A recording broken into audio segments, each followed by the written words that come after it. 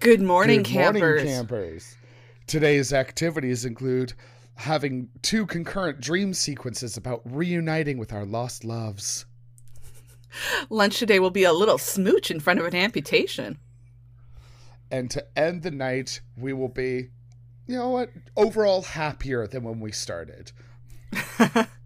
So put on your sunscreen, bug spray, and camp uniform as we dive into Our Flag Means Death Season 2. Season 2. Mariska Hargitay, Sarah. Mariska Hargitay, Sam. I am Camp Counselor Sam, pro bodybuilder in training and current drag queen. And I'm Camp Counselor Sarah. I'm a mermaid, and we're here to ask, is it camp? We're diving into popular culture of all kinds to loosely identify what makes something camp.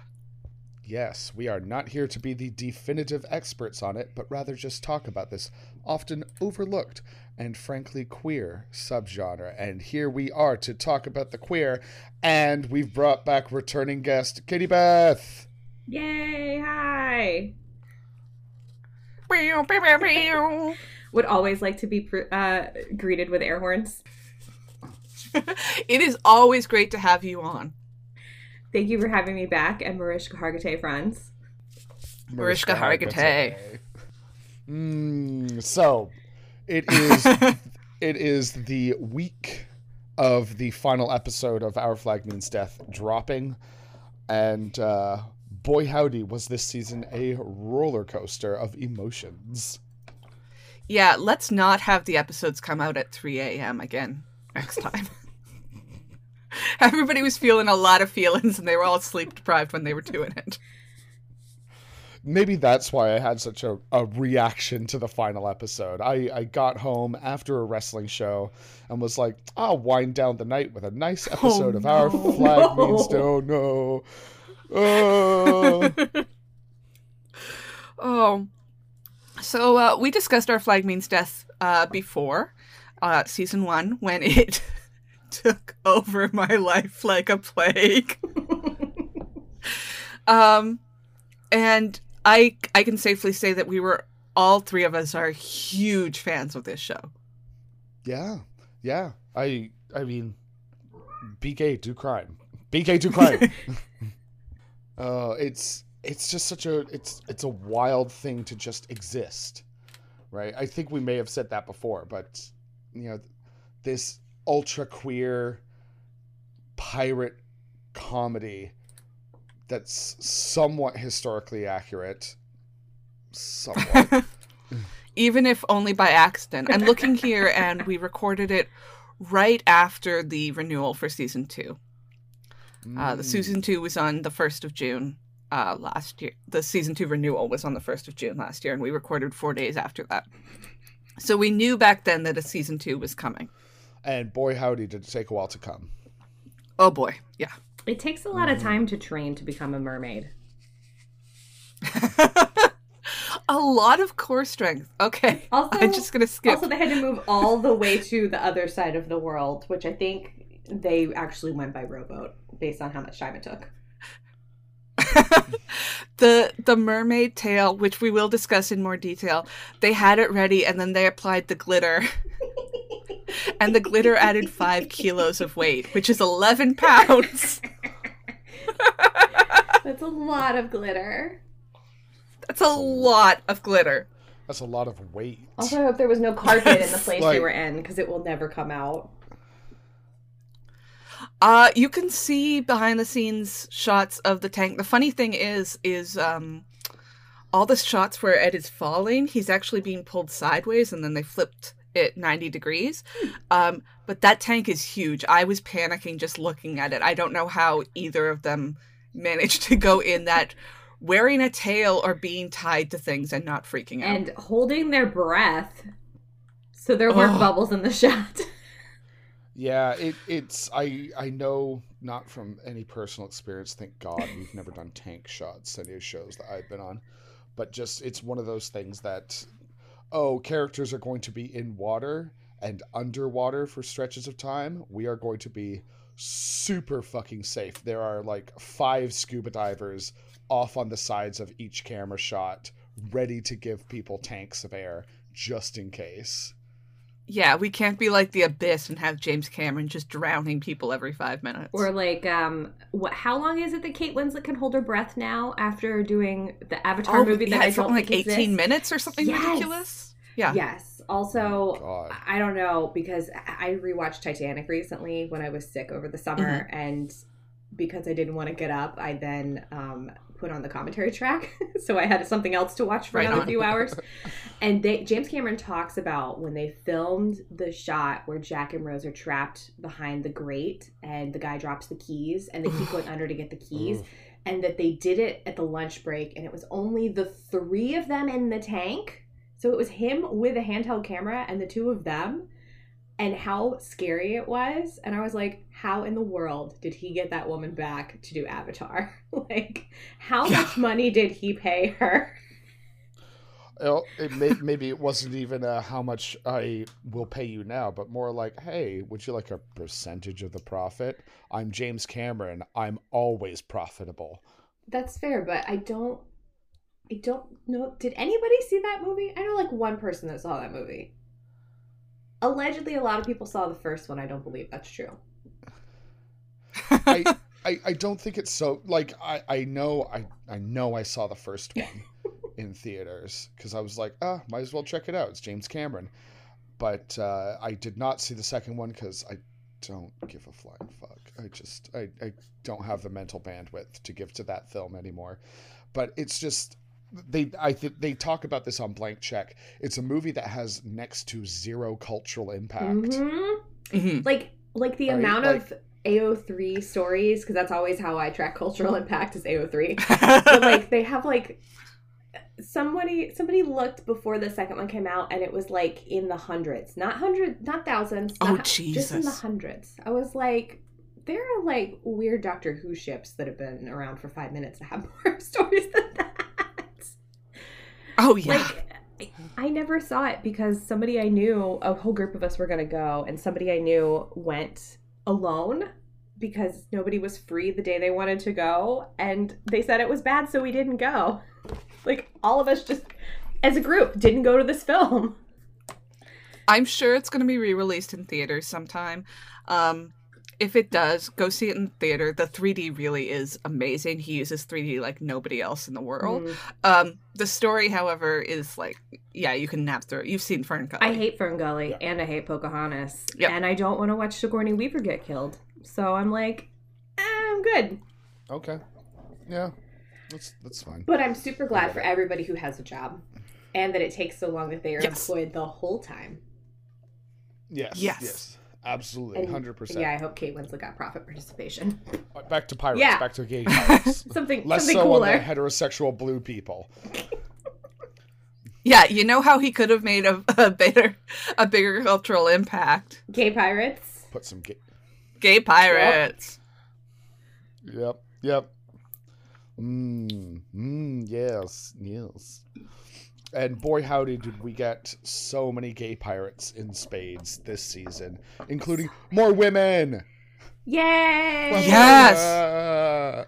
Number one complaint about last season. Yep. And they came in swinging. They were like, okay, let's make another lady main character, and bring in some lesbians, and bring in just the pirate queen of China. Fuck it, why not? Oh. Speaking of Apollo's gift of prophecy, Katie Beth also called that Zheng Yisao would be in this series, and that it's never fucking Susan. Over a year ago. I'm deeply sorry to Chris Chibnall that David Jenkins ate your lunch. That's my reaction to that. Like, literally, I had forgotten I said that, and before I watched it, Sarah was like, tell me when you watch it, because you said something, you predicted something on the show, and I want to see your reaction. I was like, okay. Because I, hadn't watched many of the things, and I try not to, sometimes I want to know everything about a show, and sometimes I want to go totally cold, because I like to be surprised by a story that's being told, so that I don't get upset when it wasn't the story I thought it was. So I started it, and I was like, oh, how cute, this girl, she's called Susan. Okay, she's flirting with Olu. She sells soup. Cute. And then they revealed who she was, and I shrieked. And thank God I watched it during hours because I live in an apartment building. But I shrieked, and I just like kept yelling, and I was like, "Oh my God, oh my!" They literally went there. And then, yeah, I yelled, "It's never fucking Susan." So, yes, it is never fucking Susan. David Jenkins, I'd like to have a conversation with you about your television influences. Including the Trust No One back tat? The Trust No One back tattoo, and then them being like, well, I guess we live in this unremarkable house now. Like, okay. There was another one. Oh yeah, I definitely called. I called something at the the Rat Boy. Oh yeah, that's that. What about Rat Boy? If you're not a big X-Files fan, or it's been a while, okay. Rat Boy is Alex Krycek's nickname. Oh yeah. So when he got called Rat Boy immediately, I was like, Krycek's here, and then it was Lucius, and I was so happy. But I do think we also had another brainwave of prophecy where I think we collectively said, what if they introduce, like, you know, Anne Bonny as well? Right. What if she's here? Oh, right. Anne Bonny. And lo and behold, we get a whole episode with her and Mary in an antique shop. And she's now Minnie this one Driver. I would have been really surprised if they had not included it, since David Jenkins had said explicitly. David Jenkins is the creator of this show. If you guys don't know this, we are deep in it. We are deep in it. I'm not sure. Go back and listen to our episode on season 1. David Jenkins had said explicitly that there were going to be lesbian pirates in season 2. And given that even with all the straight washing of history, we know that Anne Bonny and Mary Read were gay. Good for them. They were just close friends. I don't know why you guys keep looking through things in they the just queer owned an lens. antique shop together. Yeah. They were roommates. They were gal pals. Yeah, I'm sure they were talking about boys constantly. Definitely. The funny thing is, in real life, they were probably in a throuple with the actual Calico Jack. Fuck yes. Who was hopefully way less so annoying. I had the idea that Anne Bonny and Mary Read were going to be in it. But, oh my God, I could not have expected what we got. Minnie Driver just... I feel like I haven't seen her play a role that was not campy in so long. And I haven't seen her in a bunch of things in a while. So that's, you know, maybe I'm just catching her in the right stuff. But she just rolls up in ridiculous outfits, sometimes with a tattoo on her boob of a spider, and then just, like, proceeds to eat all of the scenery. She boobed her way breastily into the episode. And weirdly enough, it was boobing breastily in a way that was not, like, I don't know. There was nothing salacious about her boobing breastily, right? It was I don't know just if it like, wasn't for damn you. Right, I got these. Well, no, obviously not for me. Right? It didn't feel necessarily like male gazy. No, it did not feel male gazy. Yeah, there was no like, hey, my tits are down here, my eyes are way over here. It was just, oh yeah, Minnie Driver's got fantastic boobs. Let her boob breastily about the place. I think it was a couple days after the Vanity Fair first look photos came out that I realized that she had an X-Men style boob window, and it hadn't even occurred to me because she just looked so good. It didn't occur to me because all I saw was the spider tattoo once it was pointed out. Because initially I was just like, what am I looking at? Is that Minnie Driver? Yes, it is. Yes, it is. Do you think she also got it because she's scared of spiders and she wants to try and get over that fear? Is the spider tattoo to drive Ed away from her? Also, I love how that spider tattoo was there when he gave the monologue to the bunny and then it was never seen again. The wolf, you mean? Yes, Yeah. the wolf. I was thinking about that as I rewatched last night. I'm like, either it's just a fun turn of phrase, or they're trying to tell us that Ed is so out of sorts on land that he thinks this is a wolf.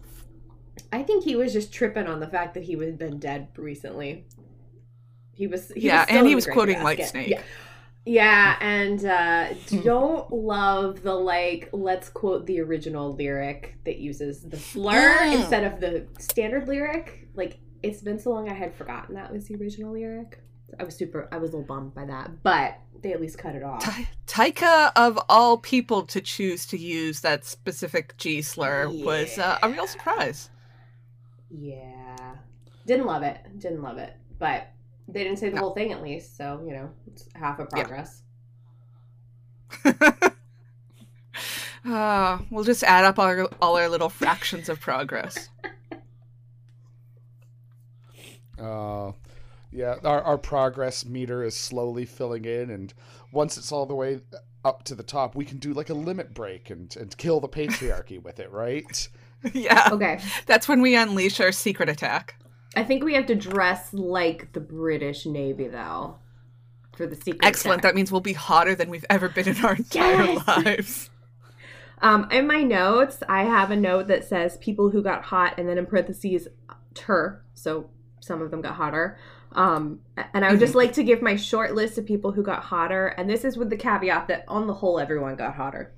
But these are my special mentions. Yes. Jim obviously leads the pack. The hair, the fact that Vico had that hair and they just kept cutting it shorter, and Vico had to wear a hat for like however long they were filming so nobody saw the hair. It's like the reverse of Donald Faison in Clueless, where he had the really bad haircut the whole time and they had to put him in hats for that one scene where they shave his head at the party. When Zachary Quinto was playing Spock, because you can't have normal eyebrows for the rest of the time when it's your weekend or whatever, he would just like wear a lot of hats and hoodies, being like, just don't look at the outside half of my eyebrows. You should have just bought some Jessica Simpson clip-on bangs. Didn't those exist back then? My second person who got hotter is the Swede. Yes. It's an adjustment for me as well. Okay, first of all, I would just like to... Not just the clothing. This man wrote The Descendants. I just always feel like I need to lead with that, because what? But also, like... I'm sorry. When they went back to Spanish Jackie's and the hair was pulled back and the crop top was the Jackie's logo. If HBO was smart, they would sell that shirt. Not even that. Oh my god. Not even that. It was before that, the stealing the box of indigo when he's giving Spanish Jackie the massage, and you're like, oh, he's shirtless. Oh. Uh-huh. Oh, that's what's happening underneath the shirt. Where did this come from? What? Well, and like I'm sorry. He's a totally like normal, pleasant-looking man without that wig on. And that wig kind of like makes him look super weird. Like he looks like, I don't know, somebody you'd see in the Eurovision movie on Netflix. But like yes. Yeah. But like what happened? Apparently getting fed poison for an extended period by Jackie has really rounded out his life in a way that's reflecting on his appearance. It's discovering those new parts of him as a whole. Am I remembering correctly that there's the comment somebody says jackhammer in reference to him? Yes. Oh, Jackie yeah, says that she does. He fucks like a jackhammer, which then somebody had to point out to me that jackhammers didn't exist yet. Maybe it's an old-timey word. Neither did Whitesnake. I'll give all these kinds of passes. There was a famous sex worker called Jack Hammer. Yes, let's go with that. I'm signing off on that in the same realm as the like John Crapper, Thomas Crapper story, which I can't remember if it's true or not anymore. There's too many of those. Okay, my third person who got hotter. This is the last one. Steed.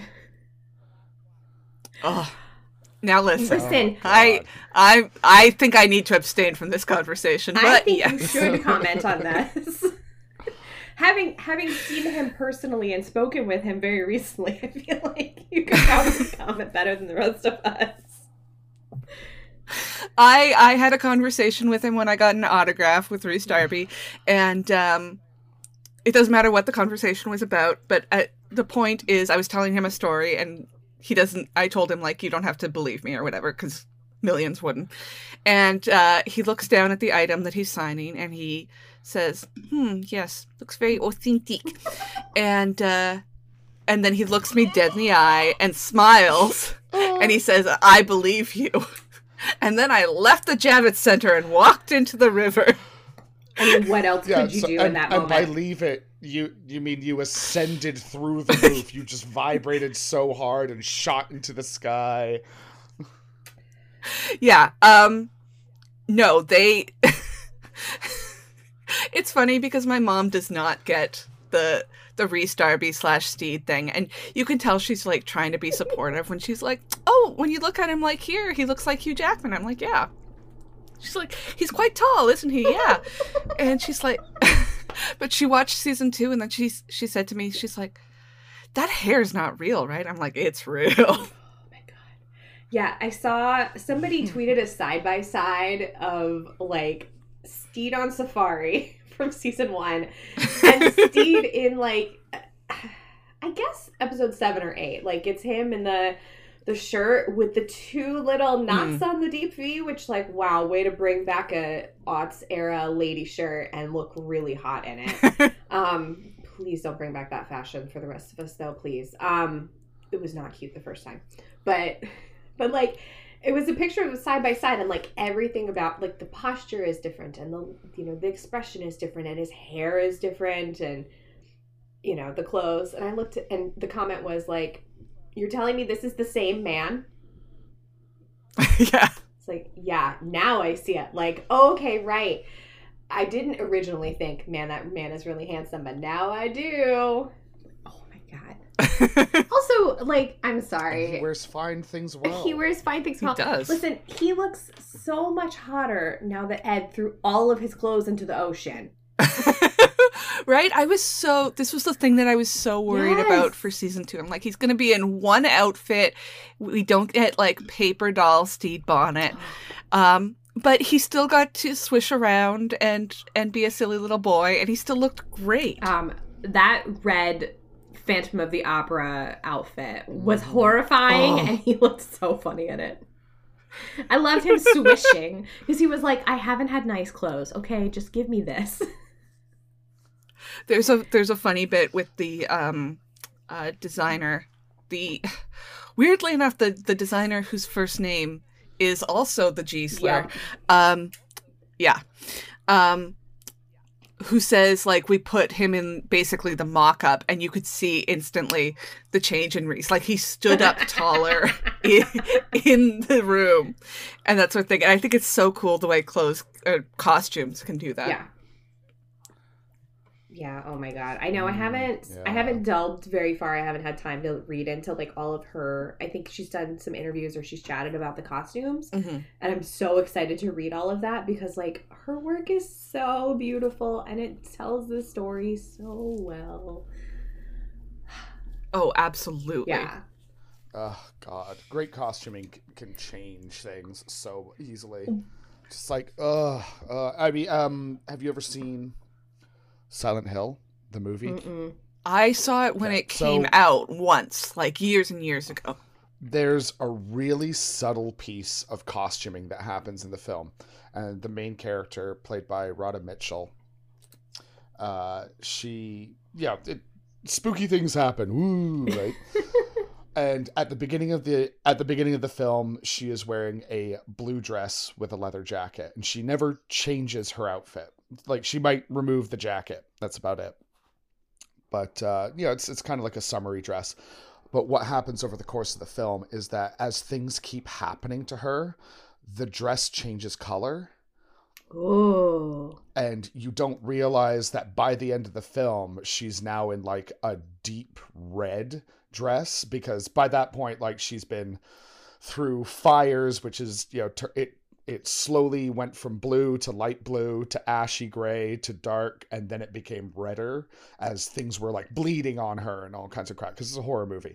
But it's just this really subtle costume change without actually changing any of the costume over the course of the film. It's real fucking cool. I'm sure somebody's written about it somewhere, but I remember being blown away by that when I noticed it. After watching it a couple times, I was like, oh, holy shit. Yeah, it's one outfit that's just different colors throughout the film. Cool. Yeah. Also, a fun clothing-related moment is Ed throwing his leathers into the sea and then putting on Button's shirt to go hang out at the Republic of Pirates. And everybody calls him poor. I was so worried when somebody pointed out that he was wearing Buttons' jacket, God, right? that it meant that Buttons had died. But I did not take into account that Button could change into a bird and fly away. Buttons is a sea witch. So when Auntie showed up the first time and was like, sea witch, and I think I texted you even, Sarah. I think I was like, wait, Calypso? Did she just call him Calypso, or is there a different sea witch? Not realizing that Calypso was going to be part of the story later, but like my brain just goes Pirates of the Caribbean at all times. But I was so excited, and so then I was like, what is he up to? And so when he turned into a bird, and the bowl was just there to be like a hat, I guess. Oh my god. Yeah, it's the vessel that he's searching for, he doesn't actually use as a bowl. It's a hat. It was a really, really lovely hat. I think it was a good choice. It's magic. I want to know how many meetings there were about what that bowl would look like and what color it would be. Would it have a texture? I honestly feel like my mom owns that bowl. Like, I'm pretty sure we have the same green bowl in our kitchen right now. Okay, well, don't put it on your head unless you want to turn into a bird. I was saying to somebody, I don't have any sage. After all of that, it looks like he got it from like the Pioneer Woman for Walmart collection. Oh my god. So the Buttons witch thing is the point where Sarah messaged me and said, I love that he's being recognized for being ocean weird. And I just really love that description of Buttons. Like, he's not regular weird, he's ocean weird.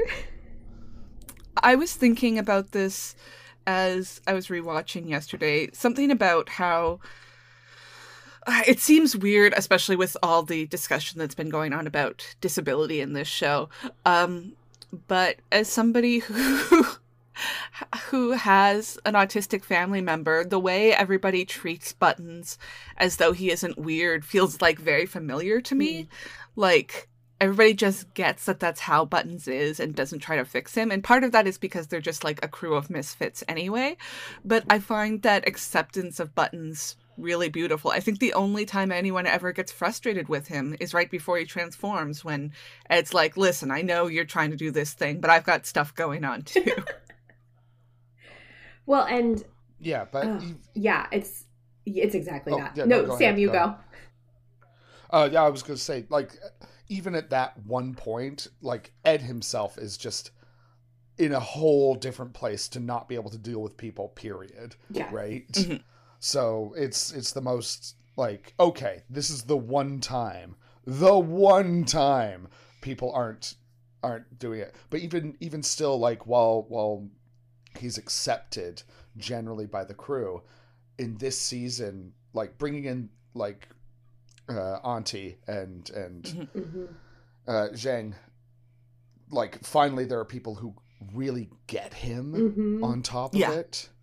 Like, there's the acceptance, and then there's really getting him, right? When he wakes up in the morning, he's like, the sea cures all ails, and Zhang is just like, that guy gets it. Yes. Yes, queen. Yes, queen. Yes, literal queen. Yes. Well, and so Sorry, go ahead. I was going to say, I just love that, like, Buttons turning into a seagull kind of hits on the what stands out to me is a big theme of the season, which is the transformative power of love in like all its different forms. Yeah. Like Ed is at a horrible point, was almost murdered, has come back from some kind of sea purgatory situation. I keep trying to make Gravy Basket into some kind of like actual dish in my head. Like, I think I keep trying to make it into a strange poutine spinoff.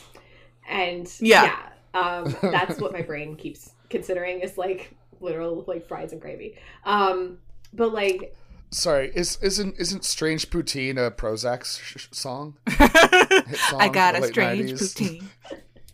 poutine. Oh my god.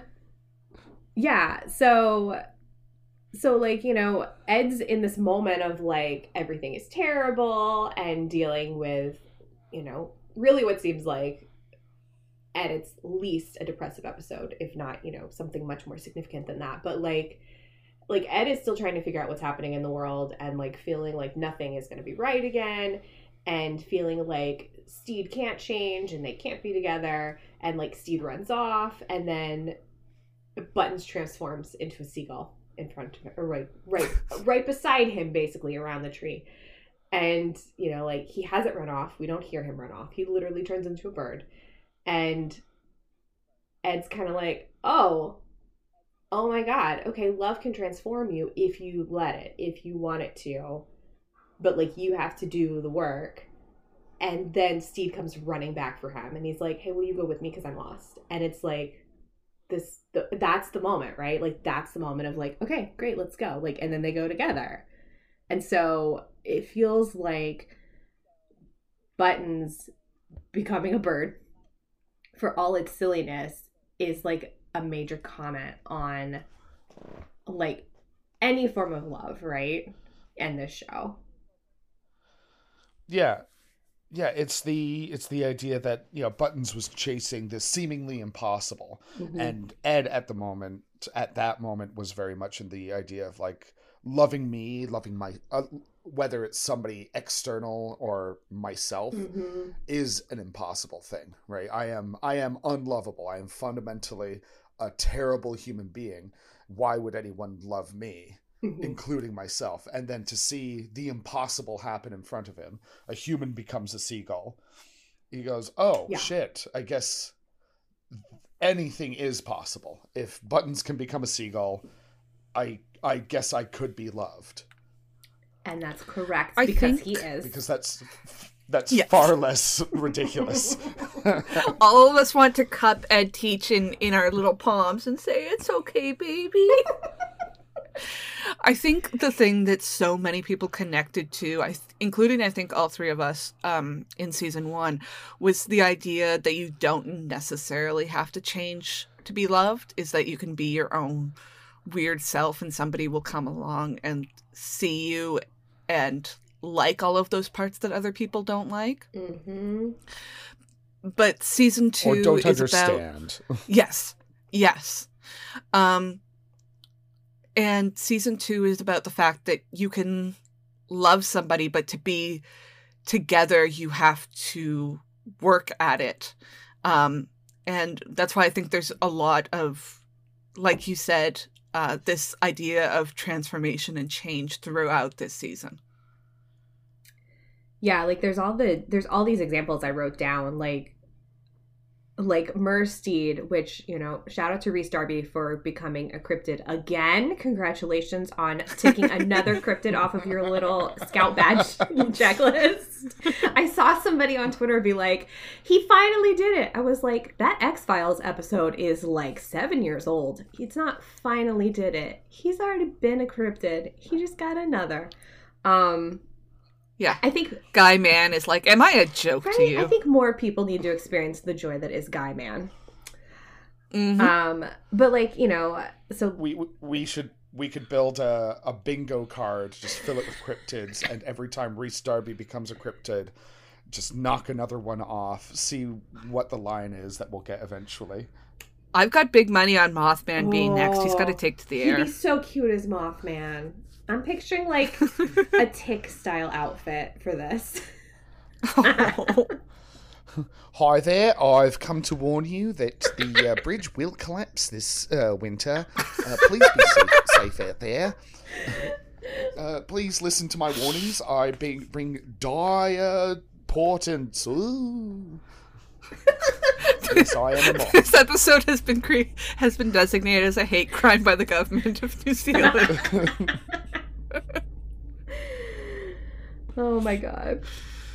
Well, like, Ed's rampage is something I put on the list. So, like, Ed, who's like, I don't kill anymore. I outsource the big job. I think is the, like, exact thing he says in season 1. And as soon as he thinks something happened to Steed, he's like choking British soldiers with their own rifles, which gave me a flashback to this moment in the season 2 of The Flight Attendant where Michelle Gomez chokes somebody with a wooden spoon, which was like a religious experience. If you've never seen it, she's really hot in that show. It was the greatest thing that show's ever done for me. Anyway, but like, he immediately is like, well, let me just go kill all of the Royal Navy because they might have taken Steed away from me. And I think that is just really special. Yeah. A repeated comment I saw about that scene was, fair, but do the Royal Navy really count as people? I mean, again, I've seen a lot of Pirates of the Caribbean 3 films, and that's correct. Maybe the one guy who was married to Michelle Gomez I just in real love life. that he begins his whole rampage with, he wrote me a lovely letter. He wrote me a lovely letter! He's so mad.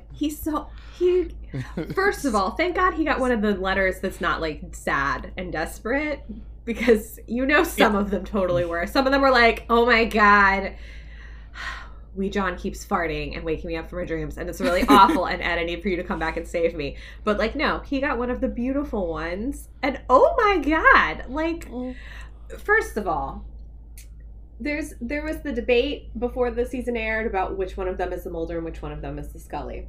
So I would just like to propose the following. Again, David Jenkins, let's have a conversation. First of all, Steve Bonnet is out here writing these fucking beautiful, flowery-ass letters to Ed Teach and throwing them into the ocean like Dana Scully right in her fucking diary. Dear Mulder, blah, blah, blah, I'm dying. Your beautiful mind. Okay. So that's the first one. And then Steve gets back to the ship and Ed has thrown the knives into the ceiling in his room. Yes! And I just went, this Fox Mulder-ass motherfucker. And then he came back from the dead. I mean, I'm just saying. Truly, wherever you go, there you are. The X-Files. I mean, its influence on all of our queer popular culture is not to be matched. I'm just saying. For a show written by a straight white man. For a very straight TV show, boy howdy did it create a lot of queer stuff. Dana Scully was definitely not straight. She just was only ever seen with that man. Have you seen the scene with her and Felicity Huffman? Problem. Yeah, it's that whole thing of, it's by erasure, let's call it that. That's, yeah. Right? Yeah. Just because we saw her constantly with a man doesn't mean she doesn't have chemistry with all the women that could have been. And thank you, Gillian Anderson, for that, because we know about your impact on queer culture. Oh my God, do we ever? Holy shit. I know it will never happen, but I want somebody to ask Alex Kingston about it, and it's a good thing that Gally got rid of audience questions. Mm-hmm. I just want to confirm or deny on that story that everybody's heard about them. Sometimes I think about the fact... What? Wait, what? Boy. I'm missing something. Go There's for a it. story? Go for it. Please. How detailed should I be with this story? Well, let me put it this way. When I upload, Spotify forces a choice between clean and explicit, and we're certainly not clean, so go for it. There's a story that in the 1990s, Gillian Anderson apparently cut a path through the queer female population of Hollywood. One such story involves her opening a door to a hotel room to pick up the room service, wearing an open robe and one other item on her body with Alex Kingston in the bed.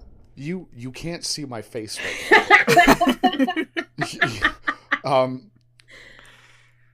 But it is agape. I am in awe. Why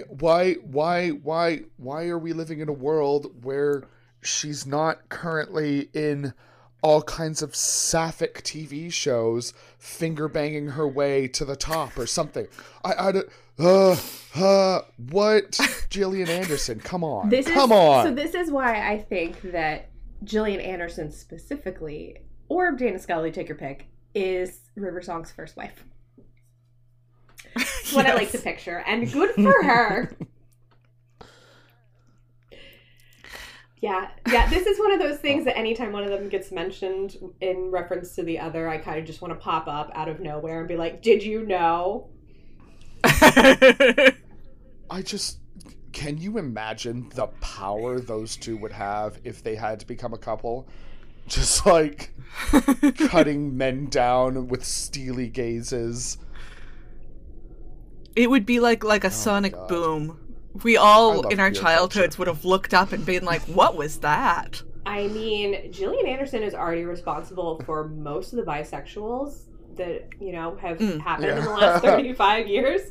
So, well, specifically in the last 30 years. Yeah, I'm in my X-Files rewatch phase right now. I think I'm in season 4. Oh, and in the first season, I was beautiful. Like, maybe I'm wrong. Maybe Gillian Anderson is like she looks okay. She's fine. And then as the season progresses and they start to actually like learn it's Gillian Anderson, I'm like, oh no, there she is. I recognize my queen. Yeah.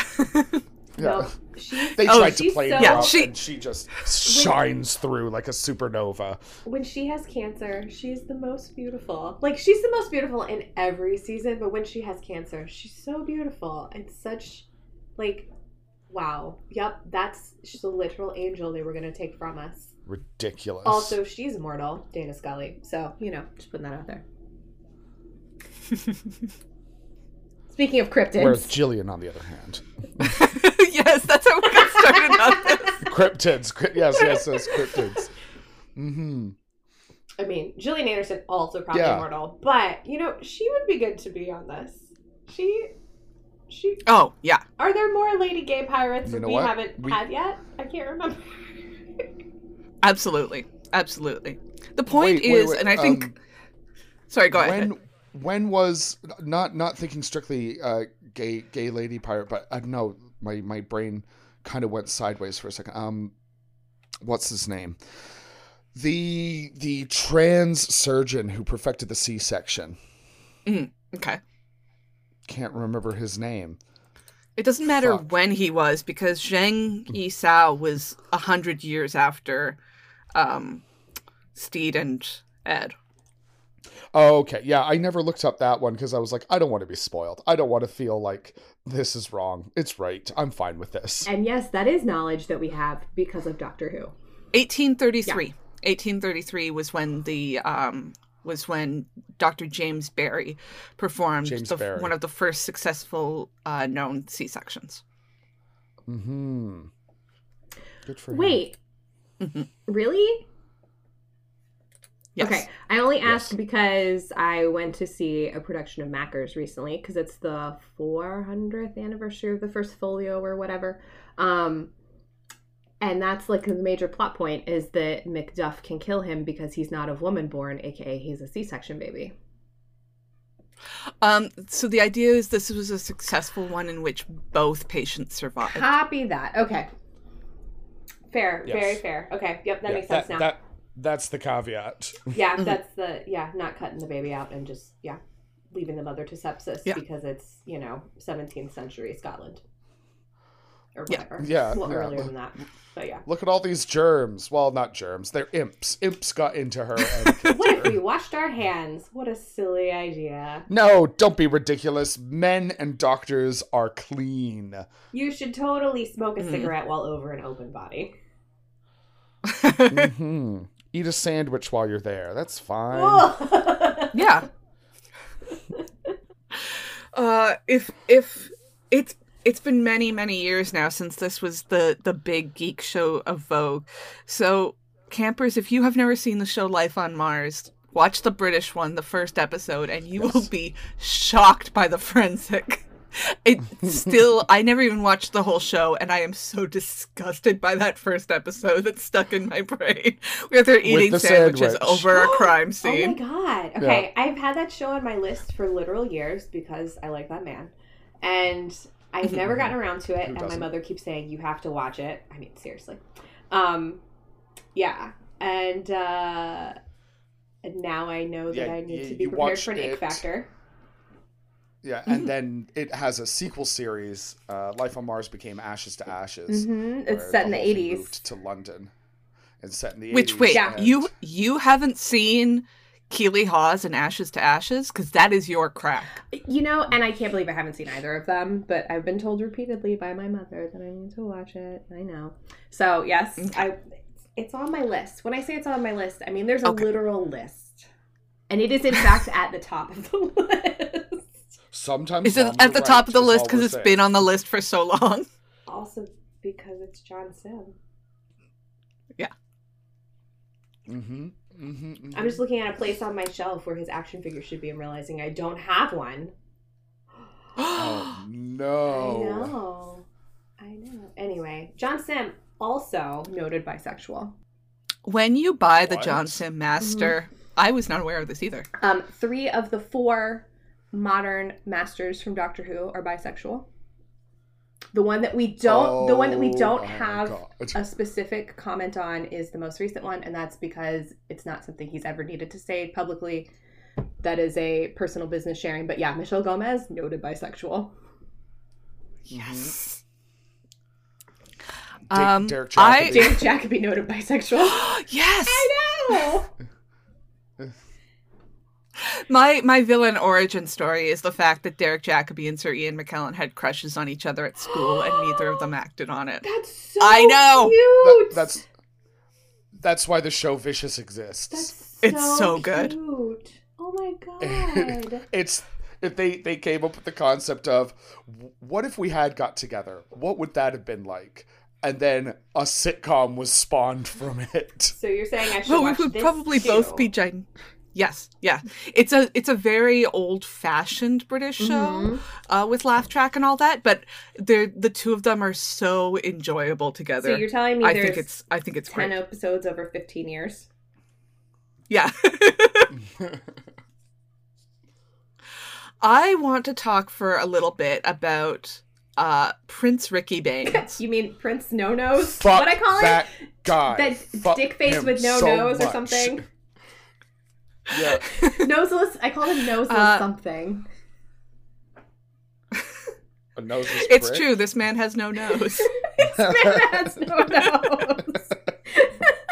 Please hear that. If you're of the right age, please interpret that specific line reading as being like the one from Ghostbusters. This man has no penis. Yeah. Oh my god. Yeah. When I realized this is his something name was that I think actually really Richard, and I've been calling him Prince Dickhead. Yeah. He is one of the things that really I think improves on rewatch because he's not, sadly, the one crime I will lay at David Jenkins' feet is that there's no badminton triplet in this season. No, not yet. Not yet. But also, how was he to know that Only Murders in the Building was going to write that Witch of the Pickwick Triplets Did It song? That would have been really fun to try and put on the badminton triplets. Missed opportunity. And, it's Rory Kinnear. Rory Kinnear is the best. So I think trying to live up to Rory Kinnear as your season 1 villain is pretty tough. Yeah. But when we talk about... this is my theory again about season 1 is about being true to who you are, and season 2 is about change. And in season 2, we get Steed as villain. That's Prince Ricky. He is a guy who is inspired by the pirate life, goes for it, and then at the very first upset, immediately falls back on all of his privileges. I mean, if you had your nose cut off when you were just trying to pull a wet bandit situation, would you also not probably go back to your life? I absolutely would. I mean, I would go back to my life, but I'd go deeper into my life and not try to get revenge because, you know, my nose is gone. My noses! My noses! Yeah, my noses. And yeah, I would just be like, you know what? Not gonna risk any more body parts. Gonna go back to being a minor prince. The line he keeps on saying, what does that even fucking mean? Who goddamn knows? Minor prince. Number one, so I looked up a Lime Ricky, his signature Wet Bandits cocktail. And a Lime Ricky is seltzer water, simple syrup, and fresh lime juice. So in my head, a Lime Ricky is just a Sprite or a 7-Up. And it's all I can think of ever since. Please enjoy this refreshing Sprite. Yes. Every time I see a Sprite, I'm like, that's a Lime Ricky right there. Because truly, the brain rot never dies. And number two, I think it's really interesting that there was never even a thought of, even though Steed did go back to his old life, Steed never wanted to go back to this is the easy way to live, because he said it was killing him, and Ricky said it was killing him too, but he said, like, he was at his darkest point, and hearing about Steed gave him a reason to live. And fuck that. It turned out that it was hard. Yeah. So he didn't change.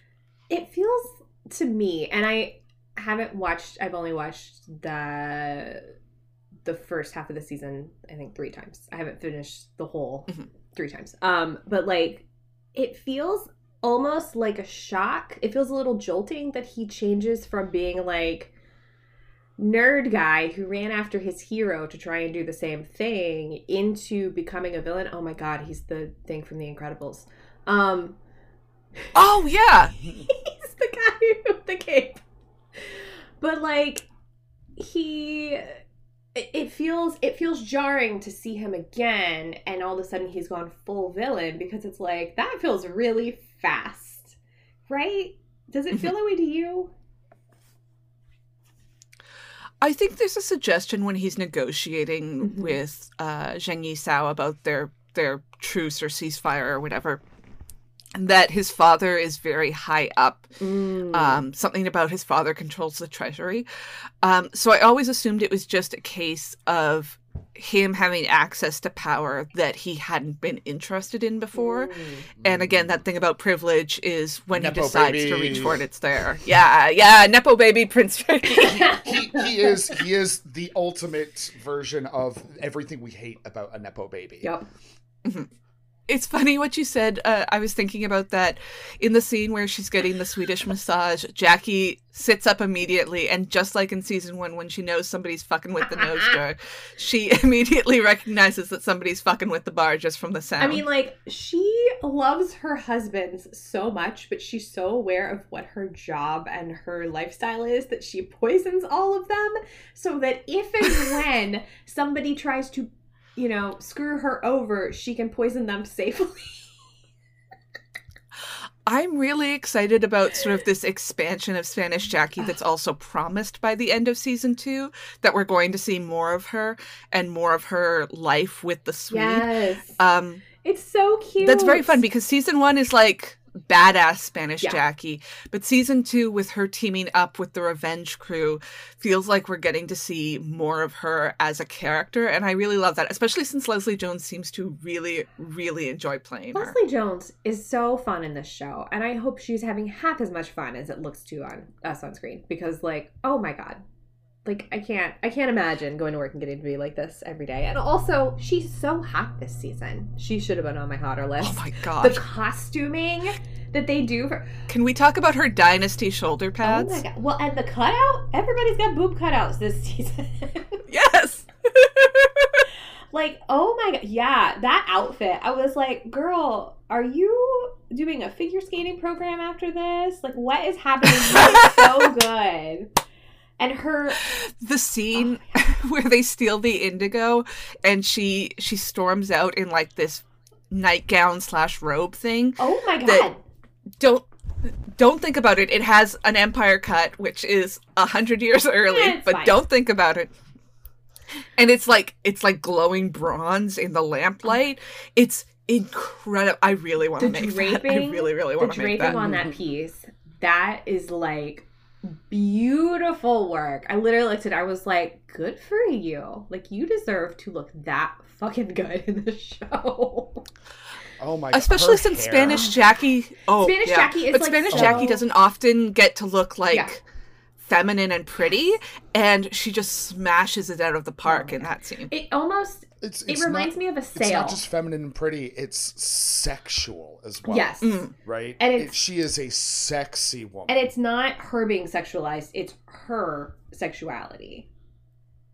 Yes. The fabric and the draping of that piece reminds me of when Ariel comes out of the ocean in the original Little Mermaid and she wraps herself in the sail, except flattering and without a sail for the shoulder pads.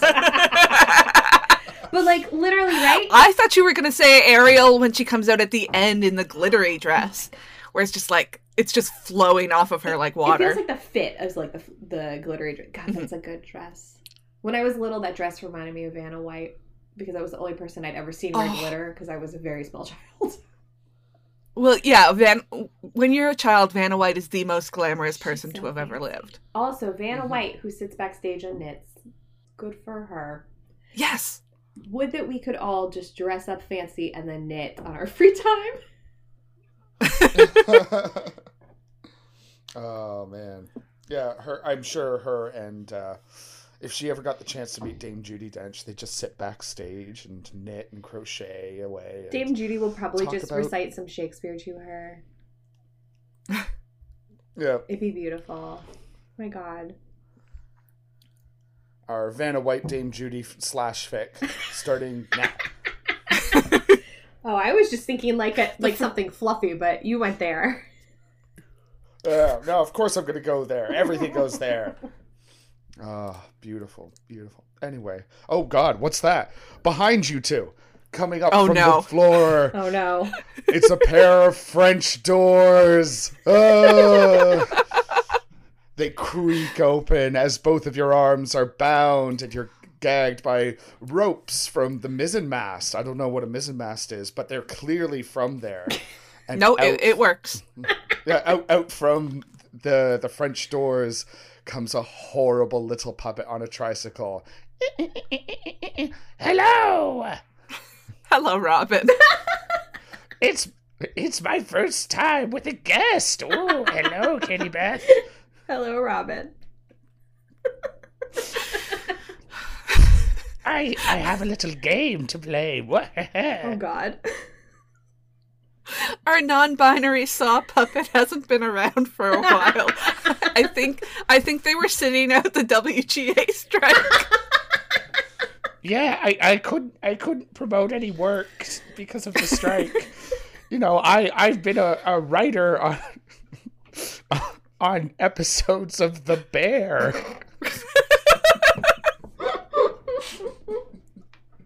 It's very difficult for them because they can't reach all the way to the top of the counter. No, I can only use the front stoves. You gotta get one of those tower things that little small children use. There you go. Oh, it's a good idea. Mm-hmm. I'll run that by people. Anyway, game time.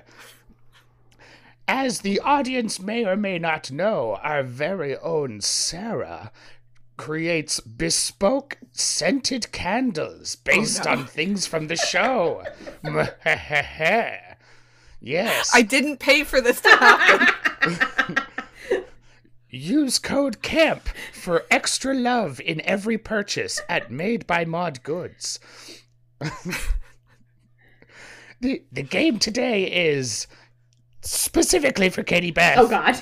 If you could create a bespoke scent based upon anything from this season, what would it be and what would you call it? Whoa.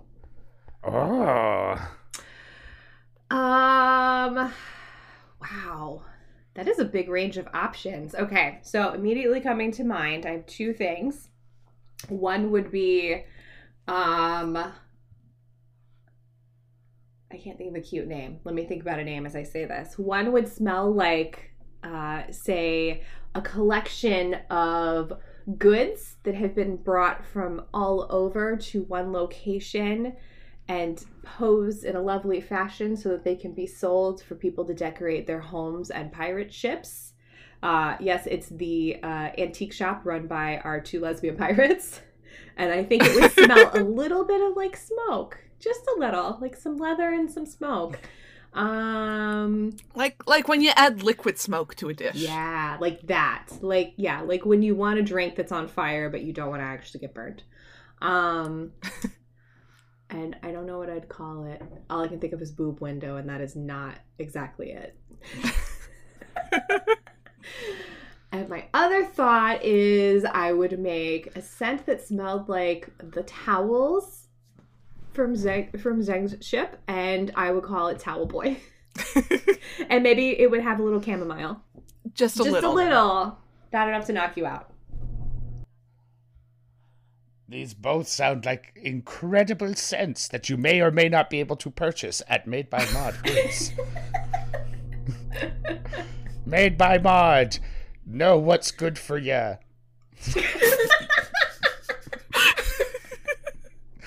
All right, that's the game. Goodbye. And the French doors fade into the mist, and you two are unbound from your moorings. Wow. Sam, why were you gone all this time? You just missed Robin. I had to go to the washroom again, and I didn't need to tell you, I guess.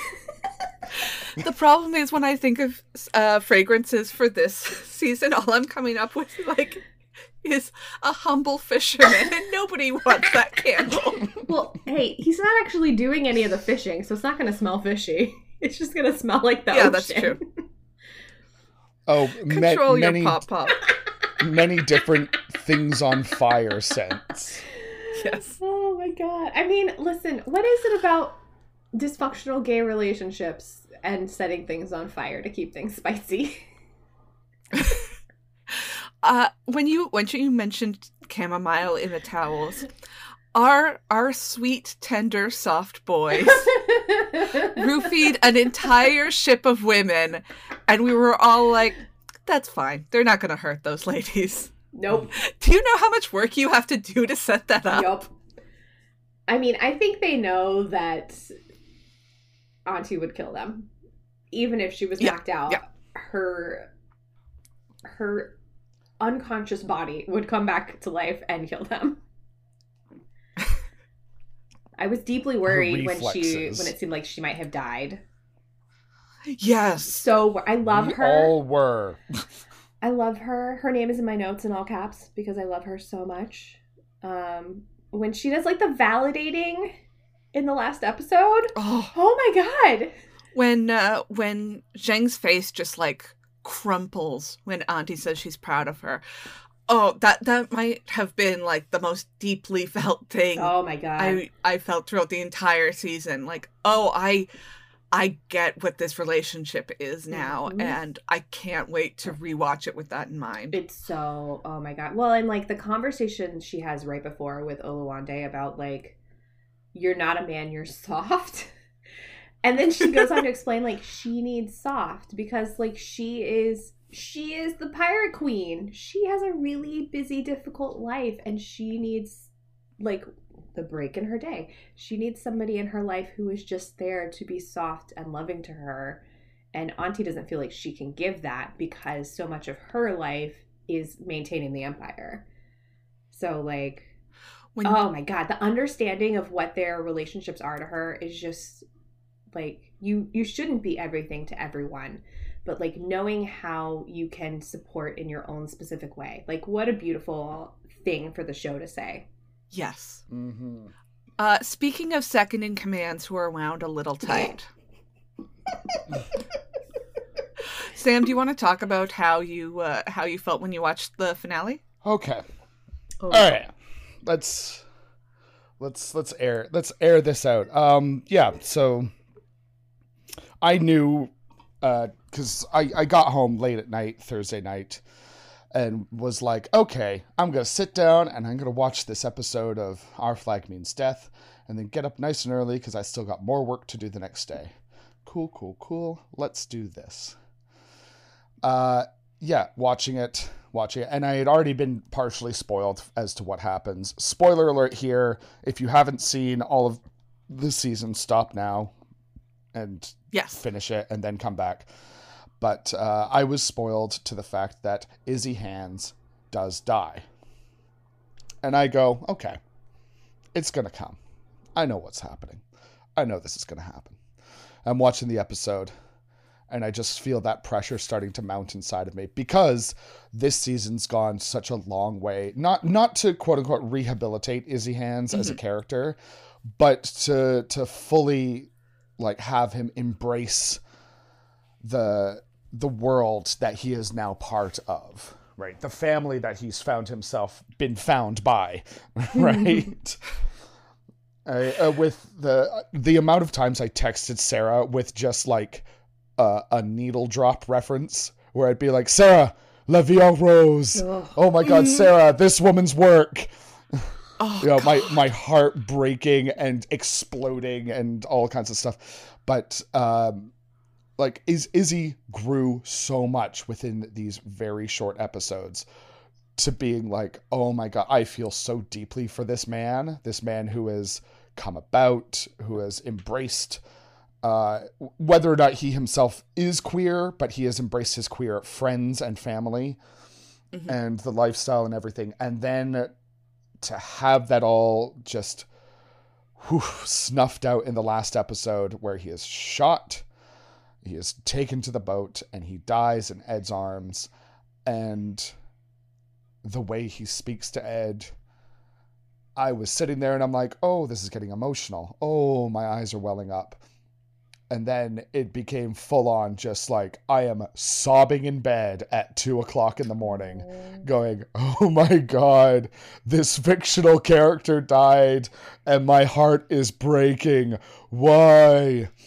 Con O'Neill, man. Oh my God. Holy shit. And screw you, AMPTP, for keeping Con O'Neill from being able to talk about the beautiful work that he did this season.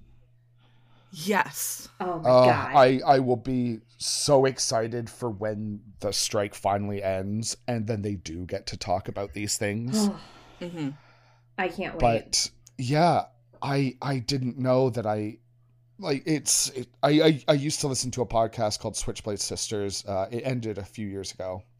And one of the things that the host would say, it's not what happens in the process of the show, but how it happens. So spoilers be damned kind of things, right? And I really took that to heart later, where I was like, oh yeah, no, I can, interact with my things and then watch them, and the spoiler doesn't really matter super much, right?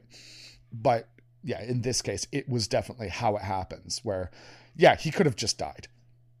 It could have been the end of it. But instead, we get this long goodbye between him and Ed, and him finally being like, I thought I was your family, that I was the only person keeping you going, but I'm not. You now have this whole group of people who loves you as much as I loved you.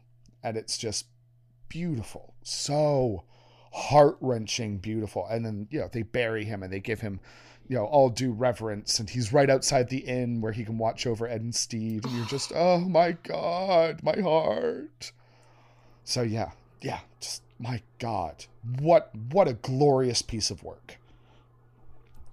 I think there's another theme running through this season, not so neatly as, be who you are and change, delineated into season 1 and season 2, but the theme, I think, really is throughout Izzy's arc this year is what happens when you get what you want. Because at the end of season 1, he got exactly what he wanted. He got Blackbeard back. They were better / worse than they ever were before. And it turned out at the start of season 2 that he hated that life. Izzy didn't like working for Blackbeard. He didn't like getting what he wanted. And what were the fallout of that was this horrific. I don't think there was anyone who was not caught off guard by Ed shooting him. And him coming to terms with his leg and his amputation and being the unicorn. And so people are arguing. We've already talked about the reaction to this. I don't want to spend too much time on the actual show talking about the reaction to this. But I think there's something about who the whole show is about. Who are you supposed to be and who do you want to be? And is he finally finding some balance in that before he dies? Mm-hmm. Yeah, I oh my God. So I didn't love Izzy in season 1, and it took and it was just because Izzy was, for the most part, outside of Badminton Twins, the primary antagonist of the show. And that's perfectly fine. There are shows where I very much love the antagonist, as we all know. But like, I think I really just like butted into the fact that I wanted the happy fun pirate stuff. And here's this guy being like, no, but you're not the fun pirate. You're the mean, scary pirate. And then he had to eat his own toe as a result of that. So again, like, maybe be careful what you wish for. But like, I feel like Izzy was the biggest the biggest example of the growth in the season. Like, Izzy changes for the better the whole season. Izzy is like, I think Izzy is really aware that he is responsible for the trauma that the crew goes through. Like, really, really aware. And also like aware of like, how can I help once he was in a better place to have that kind of awareness, right? And take care of the crew, because that is his job. But like, all of these little moments, right? Like, Izzy, you know, like, looking out for everybody. Is he whittling the shark for Lucius? The shark. Like it's the whole shark thing too. Just being this oh my God wonderful way of like, yeah, you figure out your trauma. Yeah. And you learn how to keep moving, because not moving on is worse. Yes. And that was so oh my God. Just like, yeah, sure, he may not be dealing with it in the healthiest way by saying, yeah, a shark ate my leg. But at least he's trying to move on. Yeah. And it's like, oh, that's so good. Well, and like, going back and rewatching, and I texted Sarah early on and was like, oh my God, the season literally opens with how it ends, right? Like, Ed and Seed reuniting on the beach and Izzy dying. But it's flipped, right? Like, there's nothing but confidence between the two reuniting, and there's nothing but sadness for Izzy dying rather than like being glad that Izzy's dead, because Izzy's calling him a twat. But like, we see Izzy die 3 times this season, and so it seems like when it seems like Ed has killed Izzy, and then then it seems like, well, Izzy's killed himself just for like a hot second. No, we're just putting more bullet holes in the ship. It's fine. It won't fall apart while we're sailing. It's cool. Just ruin the structural integrity of our house. Our floating house. Fine. Yeah, it's all made out of Brazilian cherry wood, a tree which, by the way, does not exist. This is mahogany. Yes. This is the heaviest ship on the seas. But like we've had, because early on I was like, the first time I was like, well, this is obviously a dream sequence. And then the second time I was like, oh shit, he killed Izzy. And I wasn't emotionally upset by it, because I was like, well, we're already very down a dark place. So like, I wouldn't be surprised if that's where we're really going. And then when it turned out that Izzy was like, oh, absolutely not. You're gonna get over your bullshit, and now we're going to murder you, and I'm gonna deal with all these people who you've traumatized, and we're gonna try and figure it out. Oh, but also I don't have a leg anymore, so I'm still gonna be a dramatic asshole about it. Like Izzy has a whole journey, and like, really, when we see Izzy die at the end, there's a beautiful callback to season 1, and it completely inverts that relationship that he had with Ed, and it's exactly what he's explaining to Ed. Oh God, where he, in the first season, where he gets him mad and he says, there he is, about Blackbeard, and he says, you're not Ed, you're Blackbeard. And this moment, he's saying, you are Ed. Like, we created Blackbeard together. Blackbeard existed because we needed that, and I didn't realize how bad I needed to be in a dark place, and that I needed to not heal, and I needed to be, you know, basically just a horrible person and go around killing people and robbing, you know, so I didn't have to look at myself. And he's saying, like, you know, you are Ed, and you need to be who you are and stop pretending to be somebody you're not, somebody you're no longer connected to. And when he says that, and he just looks at him and says, there he is. Oh my God. And he's bloody. And he whispers it. I didn't even hear it the first time. I just saw it in the subtitles. Oh God, it's so beautiful. And he's got his hand, his oh God, I was so traumatized by this on several levels. He's got his bloody hand in Ed's hair, and the very, very rational part inside of me was like, fuck, they're gonna have to clean that blood out of that wig. Oh my God, that's gonna be so much work. It's a beautiful wig. But like, he had his hand in his hair, and he was like, it's like he couldn't get the strength to touch him any differently, but he was just like, there he is. Oh my God. And like, I truly, so Sam, when I watched it, I was texting Sarah because I watched it right before I went to work. So I literally had to watch it and then run to a work meeting where I had to like be a normal person. And I texted her and I was like, is Izzy gonna die? And she just was like, oh no. And then I texted her a couple minutes later and I was like, please picture me asking you that question, in all caps by the way, like Fred Savage in The Princess Bride. Like, that's where I am emotionally. I am Fred Savage in The Princess Bride. And so when I got to that point and I texted no, Sarah said, nobody gets Humperdinck. And I was like, oh my God. But like, oh my God. Like, just the way that the show is like, you know, where do we have vengeance and where do we choose to have peace about something, right? Like, like, Steed might be dead, let's go to immediate vengeance. Izzy is dead, and we know that Izzy died, loved, and held in the presence of his chosen family, and then was buried in a place where he can stay with his chosen family as a ghost. Like, at the worst fucking inn ever created. Sam, we have a show to pitch to you. So picture the UK version of Ghosts. Yep.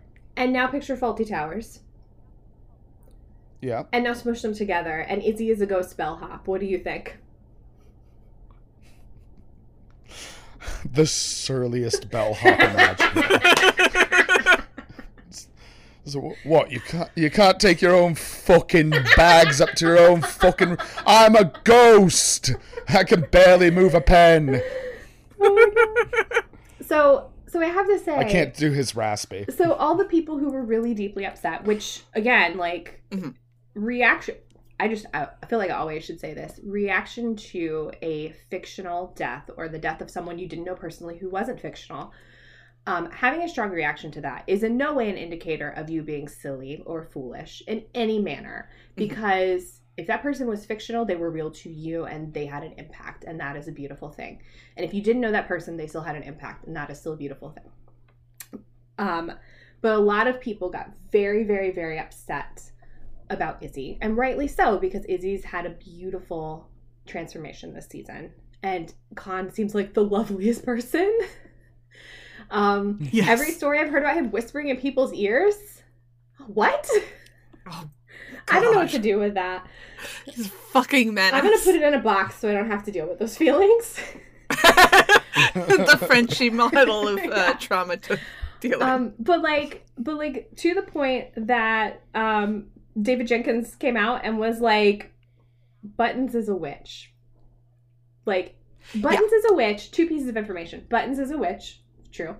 And also, there's no version of this show that doesn't exist without Izzy Hands. And I read it, and I thought, well, canonically, this show has ghosts. So obviously, Ghost Izzy is going to be a main character in season 3, and I'm really excited. I think that is a phenomenal decision to make. I think it's really exciting. Am I slightly disappointed that he had to say it like that? A little, but I'm also really excited to see that possibility line ahead of us if they get season 3, which they need to, because otherwise HBO is homophobic. Well, HBO is stupid because it's still number 1 in the series right now. Like, if you look at the top 10 charts on the app, it's been number 1 since Thursday. Is that right? Like, it's just staying at number 1. Just like, I really think they're going to hold out. I think they're going to wait until the strike ends to say something, because I think nobody wants to announce anything right now except for Disney. But like I think they'll hopefully the strike is resolved soon, because all of us have friends that would like to get back to work, including present company. But also like, you know, I think they're probably just like, good press can't come soon enough. Yes. Oh my God. I mean, this is also the opportunity to square the circle on the whole Izzy Hands is actually a teenager thing. What if Izzy possesses the body of a comatose teenager, and now you've got a surly teen with Con O'Neill's voice running around? I only don't love that because I like any version of that's still Con. Yes. I only struggle with that because so many people ship Steady Hands, and I feel like this community does not need to add an age gap to that conversation, because we've all seen what happens to Twitter when that starts. What if he possesses the body of a teen or a young man? Let's say make him like early 20s then. And for the first episode, you see the young man, and then once everybody accepts that, it's Izzy possessing this, all of a sudden, it's just Con O'Neill in, like, young person clothing, having to deal with, like, I'm at the tail end of fucking puberty again. Con O'Neill in a crop top?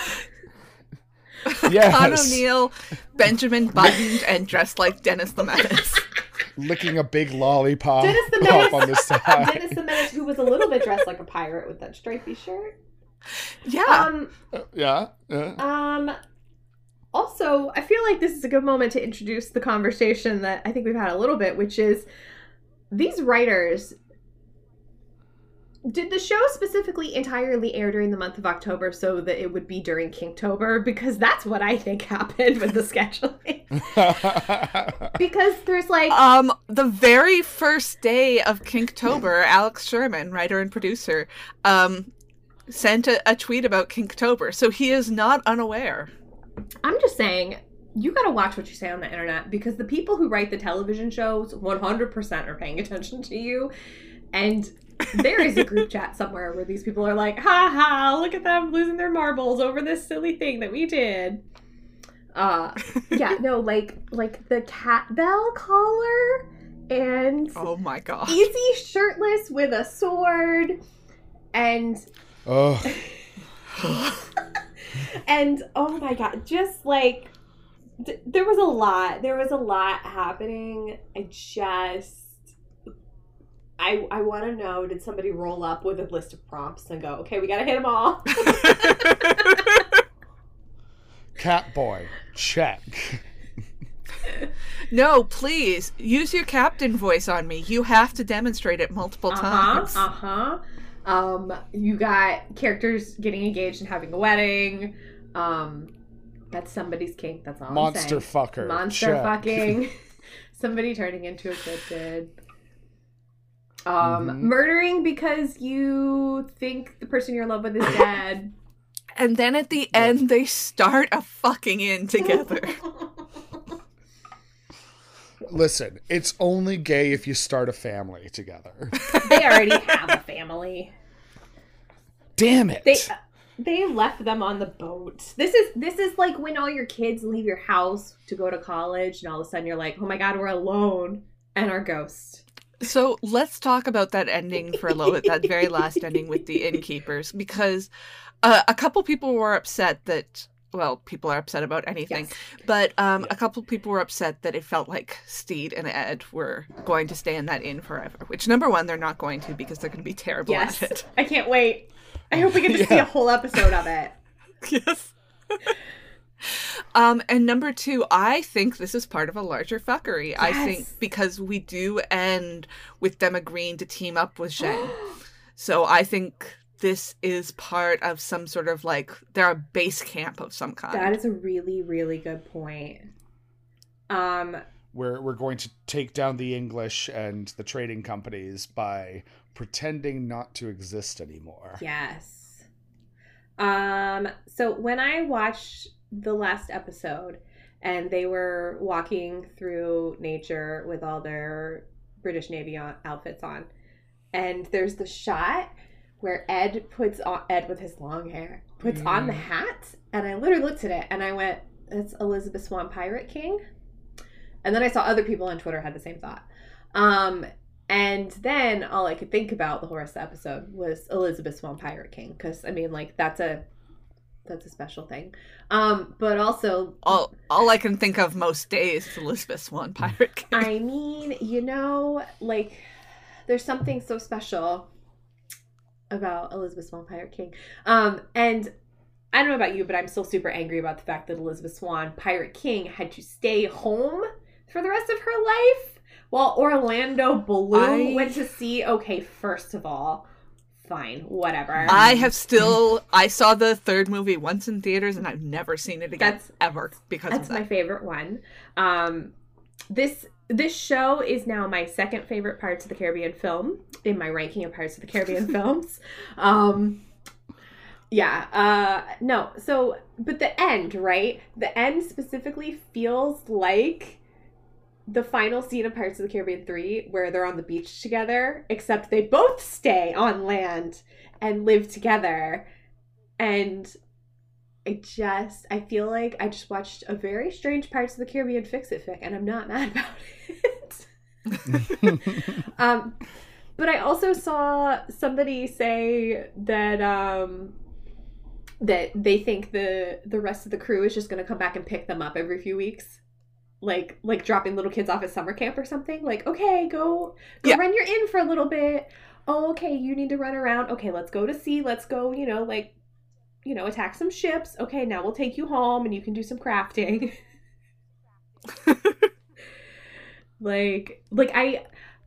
In my heart, the end of this is going to be everybody running the inn together, and they're going to have to expand because it's a very small inn. But, I also I love the idea that they're just, they're hanging out. But yeah, no, Sarah, yours makes a lot more sense than mine, because yours actually follows the fact that we got to kill this guy with no nose soon.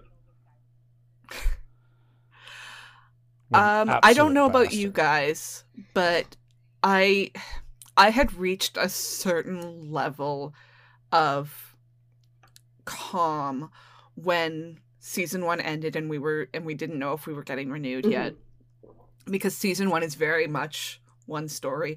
If you guys don't know, David Jenkins did a previous show called People of Earth, where season 2 ended on a cliffhanger and then didn't get picked up. So he was specifically avoiding that with the ending of this season 2, where if they don't get picked up, it's not a cliffhanger, but there's also still plenty of stories to tell.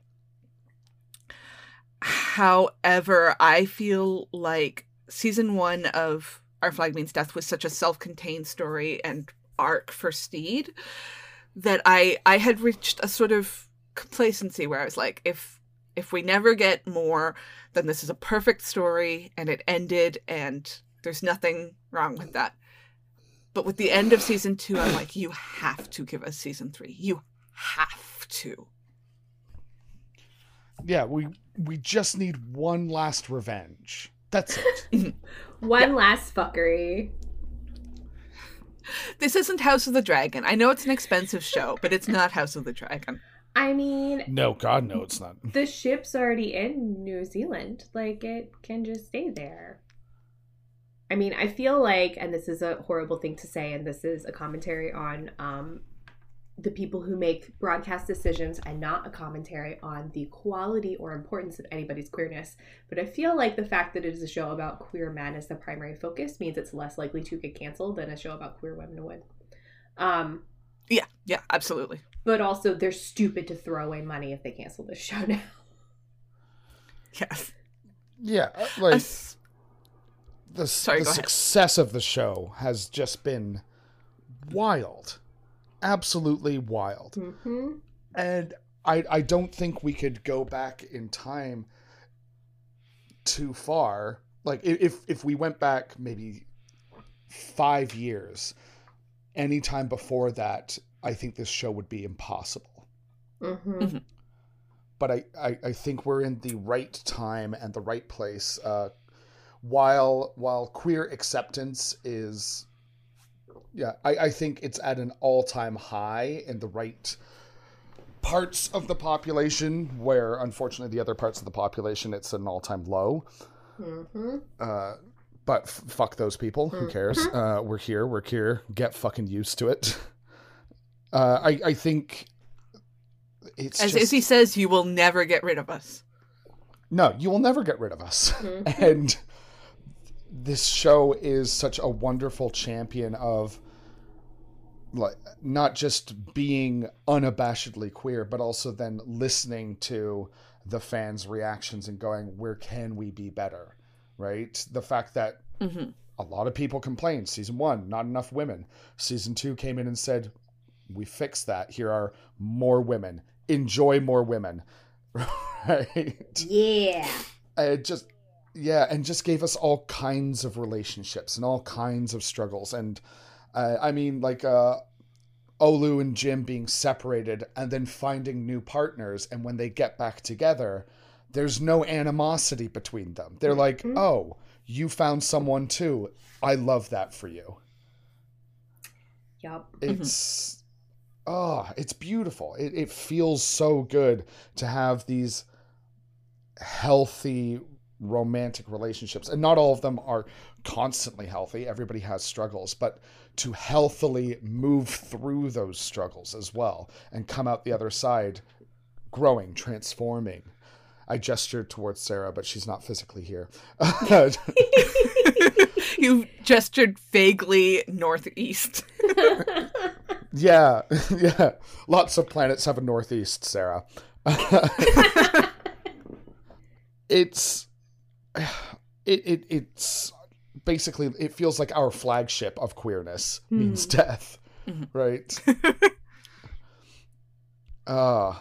And I love that shows like this and shows like Drag Race exist, and that we are getting out there, and there's just more queer acceptance happening more and more, to the point where this is just going to become the norm. I don't mean the norm as in all media will be queer all the time, but just like, let's have good days. Let's have nice things happen, right? We're tired of queer tragedy. Let's have queer joy. Yes. Yeah. Which we haven't talked about Lucius and Pete, which I just want to throw in there at close to, as I think we're wrapping up here. You never talk about how you lived was another thing that just went fucking straight to my heart this year. Oh boy. Oh my God. Like, yeah, like, I feel like a couple years ago, 3 years ago, when Ted Lasso happened and everybody was so shocked and delighted that they inverted specific sitcom tropes, right? Of like, you know, like the big one is like you did something really horrible to basically betray someone and now you've become their friend and you have to confess it to them, and they took it well because it doesn't matter anymore and you move on. And where, like, you know, a traditional old-fashioned sitcom that would have been like 10 episodes and you'd be talking about it 3 seasons later. But I feel like with this show they have a lot of the similar things where it's like, you know, yeah, everybody has had trauma in these shows. Like, being a pirate was a very stressful experience for these people. Like, in the real life, it was not like super cool, hunky-dory, nice and happy rainbows all the time. Like, it was scary and traumatizing, and that's you know, like that's a factual remark on the situation, but how they handle it is what matters. And where it feels like they could have split these characters up because Lucius was too scared or too sad or felt like he couldn't talk to Pete. Having Pete just like accept him and say like, you know, like you lived, you are still here. And like that being a thing that Lucius needs to hear and all of us need to hear. And that leads Lucius to feel like he can finally put it behind him and take a step forward and do what he wants with his life.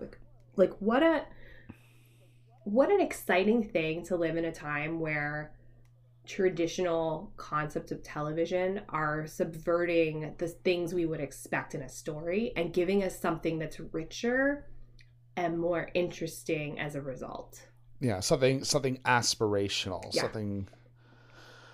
And while still acknowledging that Lucius is angry and barbed and hurting people on purpose because of his trauma. Yeah, just like... Yeah, it doesn't diminish anyone's pain. The show never sits there and says, okay, well, now we just get over it. Yeah. Right? It's constantly saying these people have gone through these experiences. People go through things and they change and they have to learn how to deal with it. That's the important part. How you deal with it, that's up to you.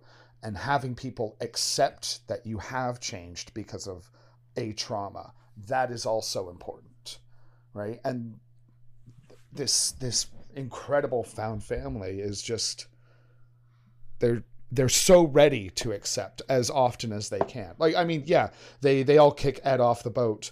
Next episode, they go, you know what? If Steed's vouching for him right now, that's good enough for us. We'll let him back on the boat. Mm-hmm. Yeah, it's beautiful. It's wonderful. I love this fucking show. It's so beautiful. I love this fucking show. Yeah. I would like to make one special shout out to a character we haven't talked about. A character only briefly seen. Steak Knife. Steak Knife! Steak Knife, a.k.a. Mr. Reese Indigo. I hope we get invited to your wedding when you marry Steak Knife. New Zealand's strongest man, Steak Knife. I find that wildly unfair that there are a whole group of islands on the opposite side of the world that produce some of the sexiest men to ever exist, and they are on the opposite side of the world from me. I cannot touch them. They are so far. I would touch them with consent. I obviously can consent, but oh my God. He walked in, I was like, who's this tall drink of water? Immediately dies. I'm like, no, my tall drink of water. I'm so thirsty. and then you were complicit in a fridging. You did this to start your hero's journey. And then Sarah, of all people, is just like, oh yeah, Sam, here, enjoy his name. Look up some pictures. And I go, oh my God, he's even sexier in real life. No, I can't. Somebody said that Steak Knife is the Calico Jack of this season and that he's barely in it, but he's going to have a huge impact in the fandom, and I really hope that's true. Steak Knife? That's me. I am the fandom. Steak Knife is my favorite character name to come out of a TV show since there's a Doctor Who story from the late 80s where all the characters have super weird names because they've been in a high-rise building their whole lives, and one of them is called Bin Liner. Bin Liner and Exit Sign are real names of these characters on the TV show, and that is, I feel like Steak Knife continues the tradition of naming someone after something completely freaking ridiculous. And I want to know everything about Steak Knife. I want to know how Steak Knife became Steak Knife. I would like to know about Steak Knife's friendship with Steed, because like if Steak Knife hangs out there, you know, did they meet when the Revenge crew was working as servers at Jackie's? Maybe Steak Knife also has an identical twin. Oh my God. Please. Steak Knife is such a quietly funny name because it's knife, which is tough, but steak knife, which is not the toughest knife. It's one of those things that keeps making me giggle the more I think about it. Well, and like anybody the fact that saying Steve steak calls him knife. Steaky. Steaky. Well, and doesn't Izzy say steak knife too? Because I feel like I hear that in my head. Oh, Izzy / snake knife is already becoming a thing. Can I just... Oh.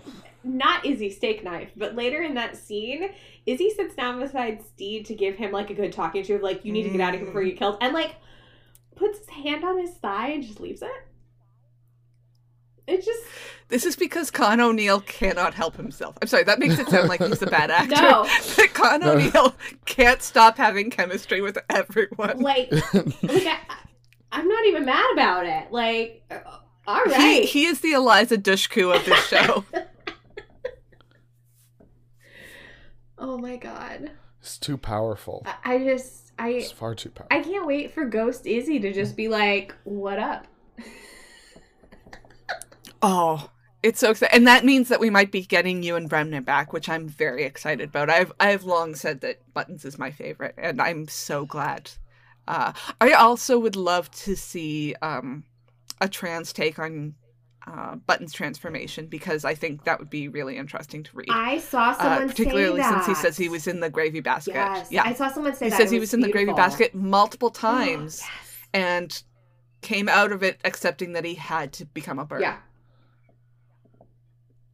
Yeah, no. If this is offensive, please let me know. I'm sorry, guys. I am definitely not meaning to be offensive.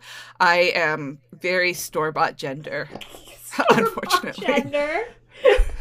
We have gender at home. Yeah, that's my gender. We have gender at home.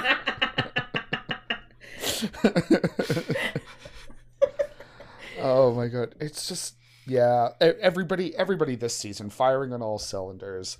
Not a single thing I would change about any performance. What's the name of the woman in Ned Lowe's crew? Oh, Hellcat Maggie. Hellcat Maggie. I need to know all about Hellcat Maggie. Need her back for season 3. She was lovely. Hellcat Maggie is played by Josie Whittlesey, who is or was David Jenkins' partner. Interesting. Which is extra fun to me. Yes.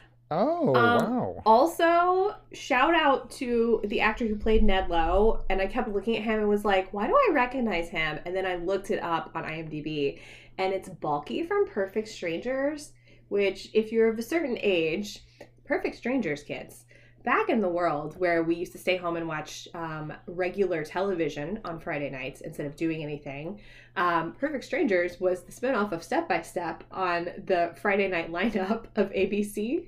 Right? ABC? Yeah. Wait, it was a spin-off of Step by Step? Yes, ma'am, it was. And it ran for 8 The years. Suzanne Summers show? Yes. Oh my it god. It ran for 8 years. It ended in, I think, 93. And I was shocked when I looked up how long it ran because I had forgotten that it started, I think, when I was born. Or just before I was born. But, like, it...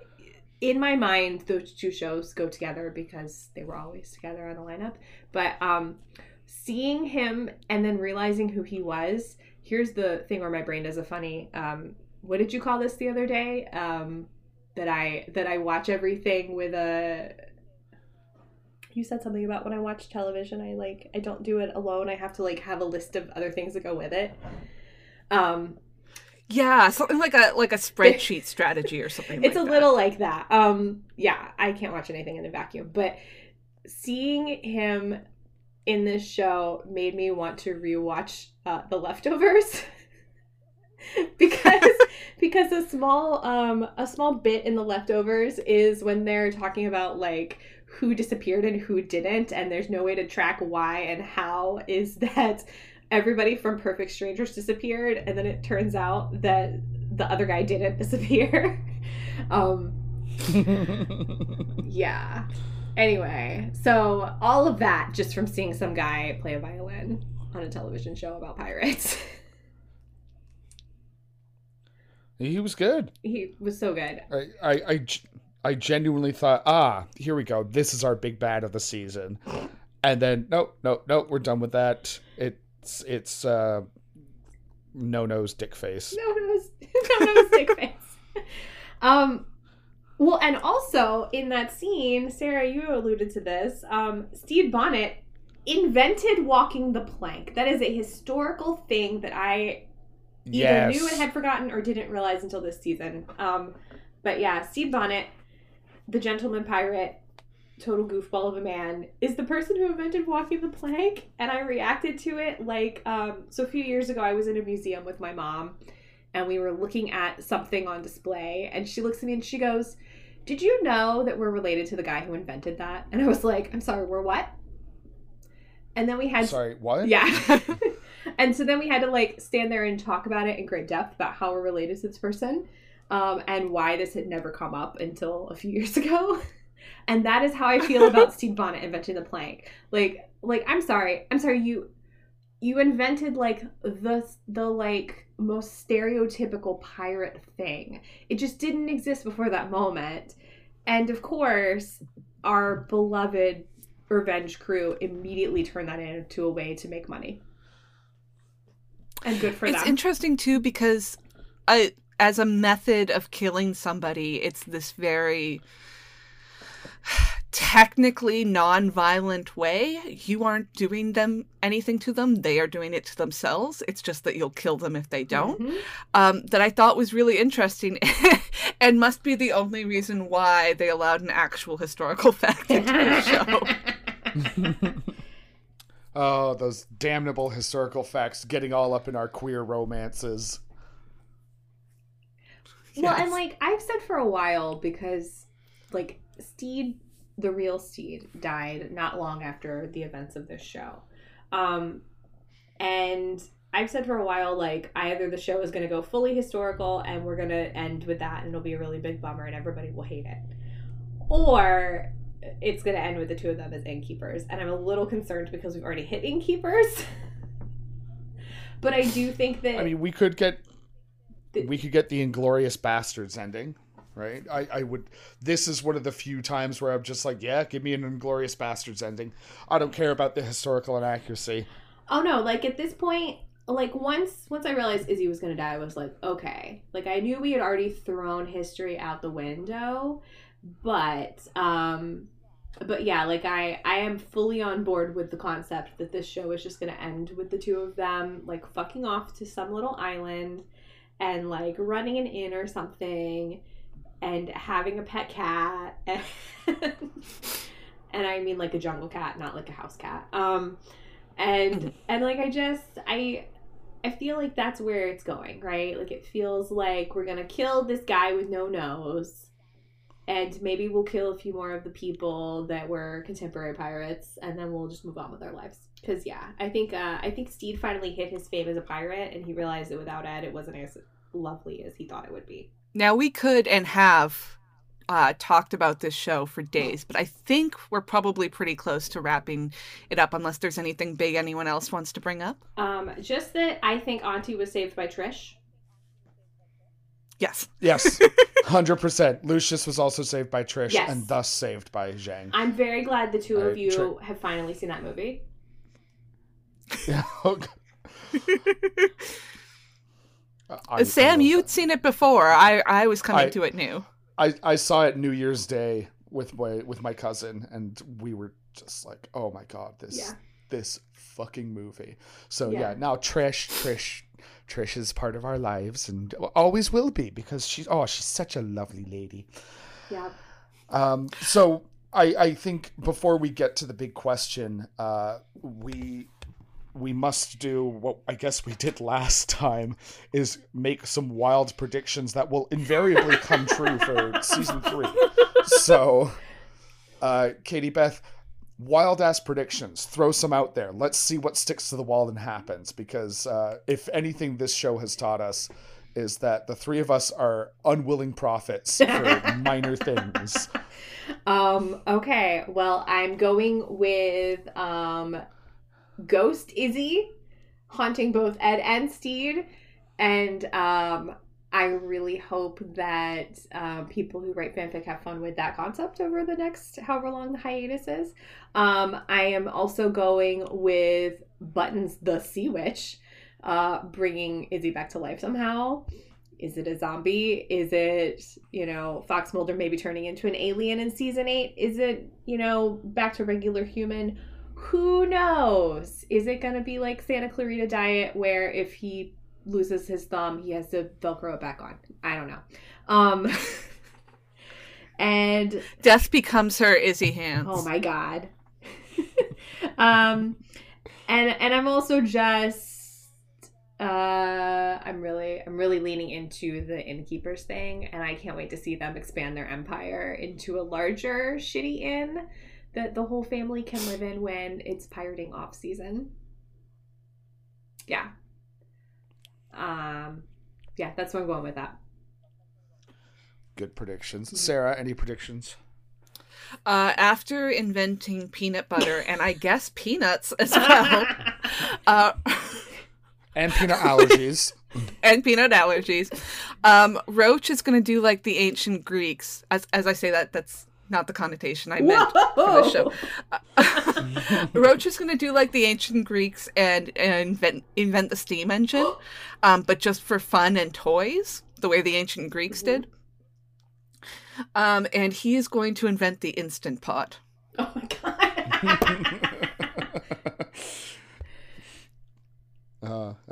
That's good. That's a good one. I like the Knight's Tale kind of historical inaccuraciness that this show constantly pulls off. Oh wait, I have another one. Oh yeah, go. Alma grows up to become a pirate. Yes. And I'm just gonna say Gillian Anderson pirate one. Yes. It's what we all deserve. I think for me, I would like more Hellcat Maggie. Yes. Yes. Fuck it. Make her part of the crew. Steak Knife Twin. Steak Knife. Steak Knife Twin. He could be I don't know. Nutcracker or any number of Salad fork. I did mean salad fork. Garlic press. Lemon juicer. Lemon juicer. Oh my God. Any number of kitchen utensils. Maybe a whole family of Burly kitchen utensils. That's your dream. It is my dream. Oh my God. I could collect them all. You need like an advent calendar every day you open, and it's it's a new Burly kitchen utensil advent calendar. Yeah. The thing I've always wanted. Thank you. Thank you. Yeah, more lesbians. Yes. More. I'm always fine with more lesbians, more bisexuals. We never did talk about the fact that we did get to see Spanish Jackie's 20 Husbands, and the fact that some of them are canonically trans men. Yes! Mm-hmm. Played by trans men. Yes! So we are good. winning. So good. Representation.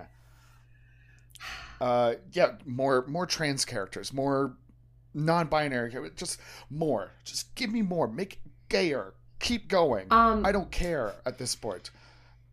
Did either of you have a response to Jim calling Zhang Pirate Queen? Because I think it changed me as a person. I had that feeling when I saw Zhang in the British uniform. Yeah. No, it was something about Jim saying it that I was like, all right. And that's... I'm very sorry to people who were shipping the entire group that it seemed like it was going a little bit more traditional monogamy, which, like, again, you don't know until they tell you. But that was the moment that I was like, all right, you go ahead and flirt with her. All right, that's cool. I like that. You just keep doing that. Yeah, that's fine. Archie clearly has no Also, issues. I want more Madeline Sami. Oh my God, yes. More Madeline Sami, please. Yeah. She is hilarious. She is a really minor role in this. But please, give us more Madeline Sami. If you guys haven't seen Deadlock, please watch Deadlock. When she talked about being in the snake cult, it was like, please don't ever show me the snake cult, but I would like to hear more about it. Yeah. I just everything we got in season 1, we got more of in season 2, and I just want this beautiful natural escalation and progression of that, right? Yeah, just and I'm sure there are people who are being, this feels like, this feels forced or whatnot, and it doesn't feel forced. No, all these characters seem naturally there. This is the world they inhabit, and the British are cis white heteros, who are horrible. My person, like, you can't be gay on the seas. Nope. I want this show to be more popular, but at the same time, I'm very glad that we don't have like the Star Wars people. Oh God. Yes. Okay, you guys knew instantly what I meant. Nope. Yeah. We don't have that reaction of people. We're just in our own cozy little corner. Doctor Who has never been gay. Russell T Davies would never kill off a gay character. Russell T Davies. Somebody literally said that, and oh my God, oh honey, oh my God, I know. I just want to be like, oh sweetheart, let's get you a blanket and a warm drink and somewhere nice to sit and just. Are you lost? Do you need me to call your family? Because you seem a little disoriented right now. Russell T Davies would never make a gay TV show.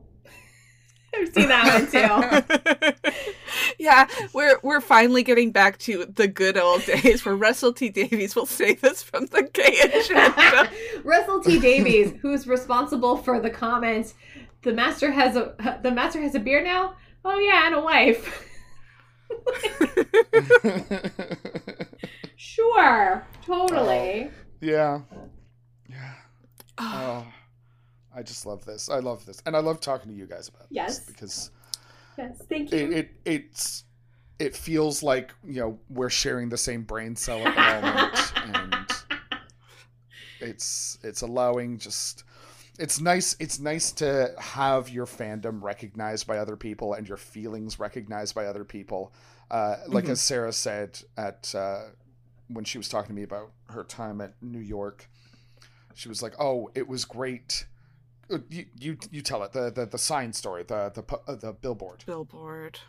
The fact yes. Yeah. So there is one last, or at the time I was leaving on the last day of New York Comic Con, there was one last billboard up for Our Flag Means Death, roughly near Times Square at 41st and 7th. And I was with some of our mutual friends getting dinner after the last day of Comic Con. And as we were going to the Times Square subway stop, I said, I'm going to leave you guys here. There's a billboard that I want to see 2 blocks further north. And they went, "Of course you have to go. Of course. I'm so glad it's still here for you." And they all gave me hugs, and that was the end of our time. And it was the realization that, I guess much like Steed, I'd found my people. I could say I need to go uptown and stare at a corner until this one video billboard finally shows my show for 5 minutes to see a picture that I've already seen dozens of times. And everybody will just be like, "That's right, and you're right for doing it, and that you will find your people, and it might take you a really long time, but you will find your people." Yeah. Yeah, and that feels like the thesis of the show.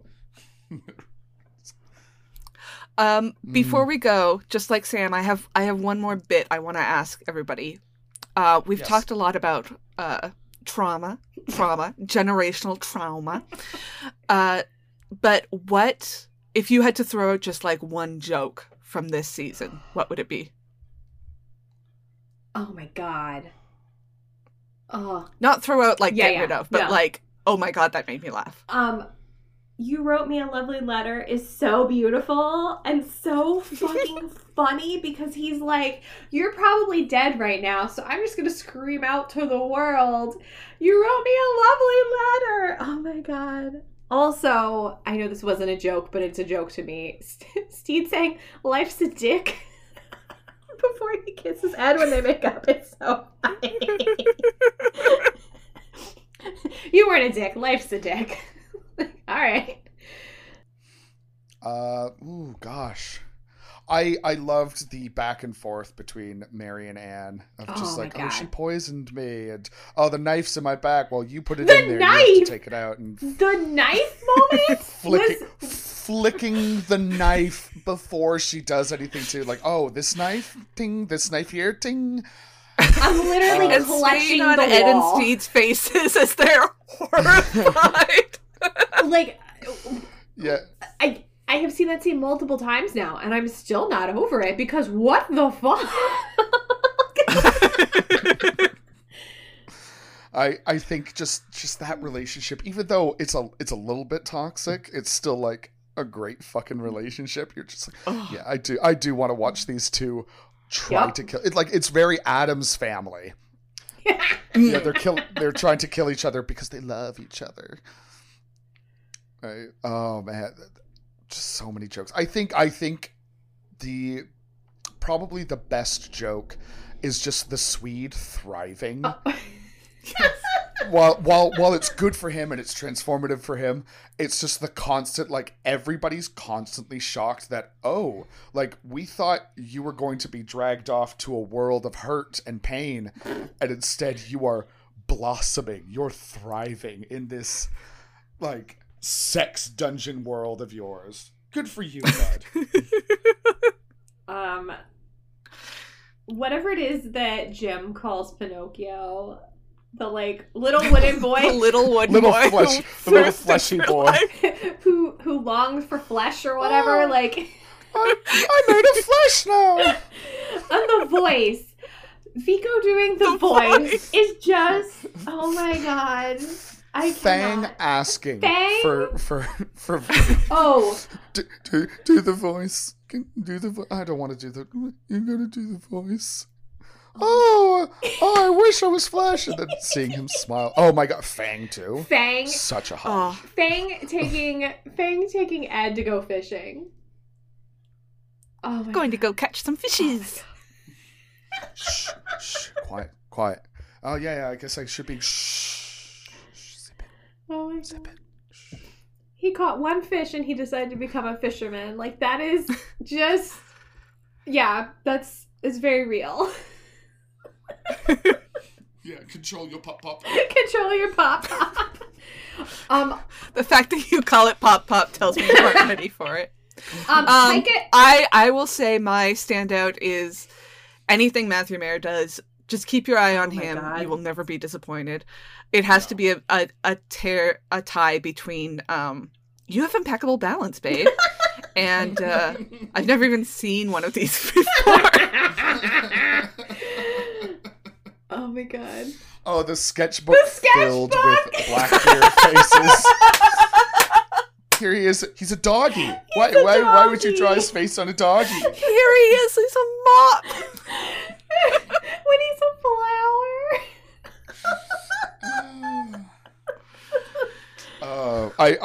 I messaged Sarah after the sketchbook and it was just like, you're gonna get one of those Blackbeard face tattoos, aren't you? Oh my god. I've already seen a few on Twitter. I have actually booked I am in the process of booking an appointment for the Mermaids logo, and I'm seriously considering just going crazy and getting one of those Blackbeards instead. Oh my god, please do it. Yes, lean into the goblin nature. Just put the Blackbeard face on anything you want. You can just imagine that it was still done. So I think we unfortunately do have to come to the end now, which means is Our Flag Means Death Season 2 camp? Katie Beth, you're our guest. Let's have you go first. Oh god. Mini Drivers camp.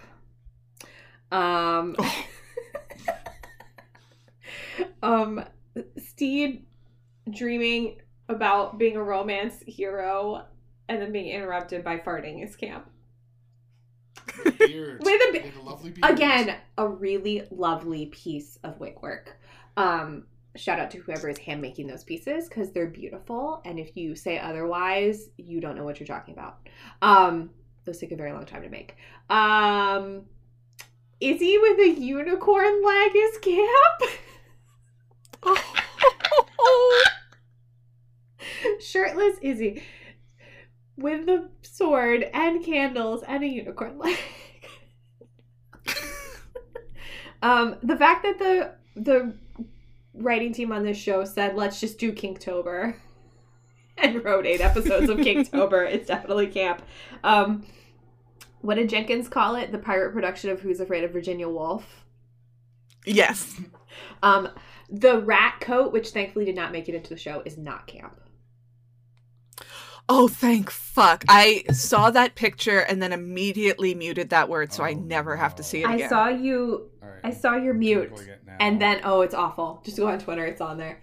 I saw your comment about muting it, and then I saw what it was, and I was like, oh, somebody made that. Oh, God. Those are my snakes. No, thank you. Fair, very fair. Buttons turning into a seagull is camp. Yes. I say I don't feel like I can give a correct assessment of the season as a whole, but I will say there are many beautiful bits of camp within it, and that to me is all that matters? Question mark?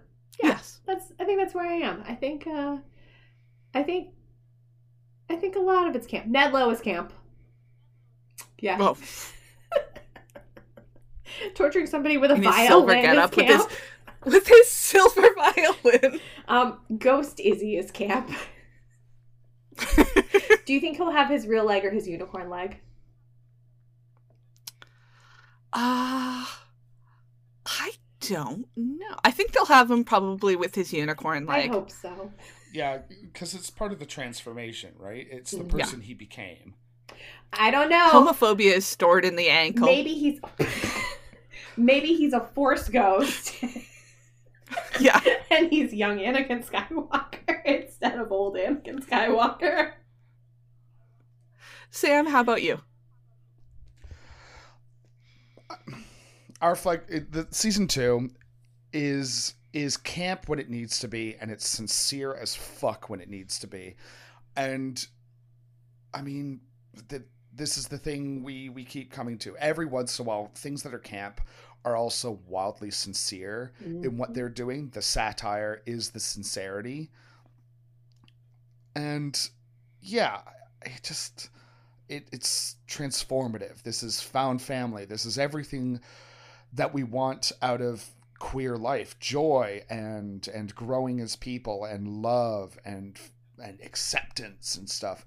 And then it's also silly things like a sketchbook full of your nemesis's face, or nose sangria, as we said last year, and oh my god, it just goes on and on. I love this show. I love everything that it's doing. I love all these characters, except for that noseless dick face. Prince Humperdinck. Yeah. I mean, God, I love Prince Humperdinck more than Noseless Dickface, because at least Prince Humperdinck was Chris Sarandon. So, yeah, fair. He was serving. Very fair. Yes, he was. I could change him. Is what I'm saying. Yeah, it's camp when it needs to be. And then it's sincere when it needs to be. And it's such a fine line to not make that tonal whiplash or make it insincere because of the camp, or less camp because of the sincerity. This show is, I think, one of our tent pole like camp. This is so camp, but it does it on such a level that nobody else is quite reaching. Yeah. So praises all around as we wait for season 3. I think this season is camp. I think it is less camp than season 1. But also, in its defense, I have one word, and that is merman. Merman. So thank you for joining us today on our exploration of Our Flag Means Death Season 2. Please subscribe on your podcaster of choice, leave a star rating and review where you can, because it always helps us to find new people who may not know what their camp favorite is. Yes, and next week we will be... Oh God, I can't believe I'm doing this. And I'm the one who programmed it. We will be diving into Greece. Not literally like a big vat of grease, like the musical movie, you know, the nation state. Yeah, the nation state of Greece. We will be taking a nap in the middle of the day, as any civilized country should. No, the movie musical. Basically, the reason I programmed this is because I really dislike 50s nostalgia. It has always wigged me out. It's given me a bit of an ick. It makes me feel uncomfortable. And I'm just like, you know what? Time to face my fear. People love talking about Grease. People love this movie, this musical, this deeply silly thing full of 37-year-olds pretending to be 16. Ugh. Yeah. So guess what? I'm gonna face my, not fear, but my and finally do this. I'm gonna watch it beginning to end, and I'm going to enjoy myself. Yeah. You can do it. Yeah. I can do this. I don't think I have seen this movie in full since I was a teenager at a sleepover. Wow. Oh. So maybe it's about time for us to reappraise it. Yeah, this has never been one of my favorite musicals, so like you, I'm trying to go into this with an open mind. Mm-hmm. Let Grease come to me as it is. Anything to say about Grease, Katie Beth? I deeply enjoyed Grease when I was young because I find it very fun. I don't mind 50s nostalgia, so it hit me in a really like a good spot for like entertainment when I was that age. I will tell you that Stockard Channing refuses to talk about Grease. And I find that a very curious mystery indeed. I know this because Martin Sheen said it in an interview. He tried to get her to talk about it, and she wouldn't when they were on the West Wing together. Okay, I assume this was like in interviews, no. But if she won't talk about it, wow, that is locked up tight. With, Martin Sheen, who played her husband for 7 years. Yeah. President Bartlett. President Bartlett. Yeah. Our favorite fictional president. What I want to know is, when you have finished Grease, will you be continuing on to Grease 2, which I have never seen but have been told that is really enjoyable and worth my time? I think that's been on our to-do list since we started the show, if I'm not wrong. I think because we're also horrible nerds who are completionists, we may just have to. And we're also like, it's Michelle Pfeiffer. How bad could it be? Yeah, Michelle Pfeiffer. I understand from Brett Goldstein's podcast, where he talks about movies, that it's apparently a perfect film. So, yeah. I feel like maybe it's time. Okay, well, we will watch Grease for next week and see if we want to continue to Grease 2 in the future at some point. But until that point, you, our audience... Whoops, I just gleeked all over my phone. It's when you're like speaking and your tongue kind of makes like a torrent of spit suddenly shoot out like a sprinkler. It's called gleeking. A weird word I learned, and I just won't let it go from my brain. I thought that was what it was called to be a Glee fan. It is! Yeah. It's also the squirting of the mouth. Ew. Yeah, mouth I made that a lot worse. You can continue the discussion on our Twitter and Blue Sky and Instagram, all at the same handles. I am at Rhys Indigo, RHYS, spelled the Welsh way. Katie Beth, where can the people find you? I am also on the Twitter. It's at KBethery, KBETHERY, and I have a lot of opinions about television there. Do you need a Blue Sky? Good opinions. We can send you one. I have one, and I have not activated it because I am too old to learn yet another social media site. And yes, I am saying that as somebody who has hated TikTok since 2019. Oh, it's essentially just Twitter again, but no algorithm. Yeah. I don't know. I finally trained Twitter to only show me like gay pirates and Gillian Anderson and Jodie Whittaker in Suits. So... Okay. It's been a good week. Yeah. I am at Sour Citrus Lady. You can follow the pod on at IsItCampPod. Until next week, wait an hour before swimming, watch out for snakes, and stay camp. Bye! And in the words of Steed, as he was confronted by Izzy about his cursed suit, "Oh, fuck off!" Like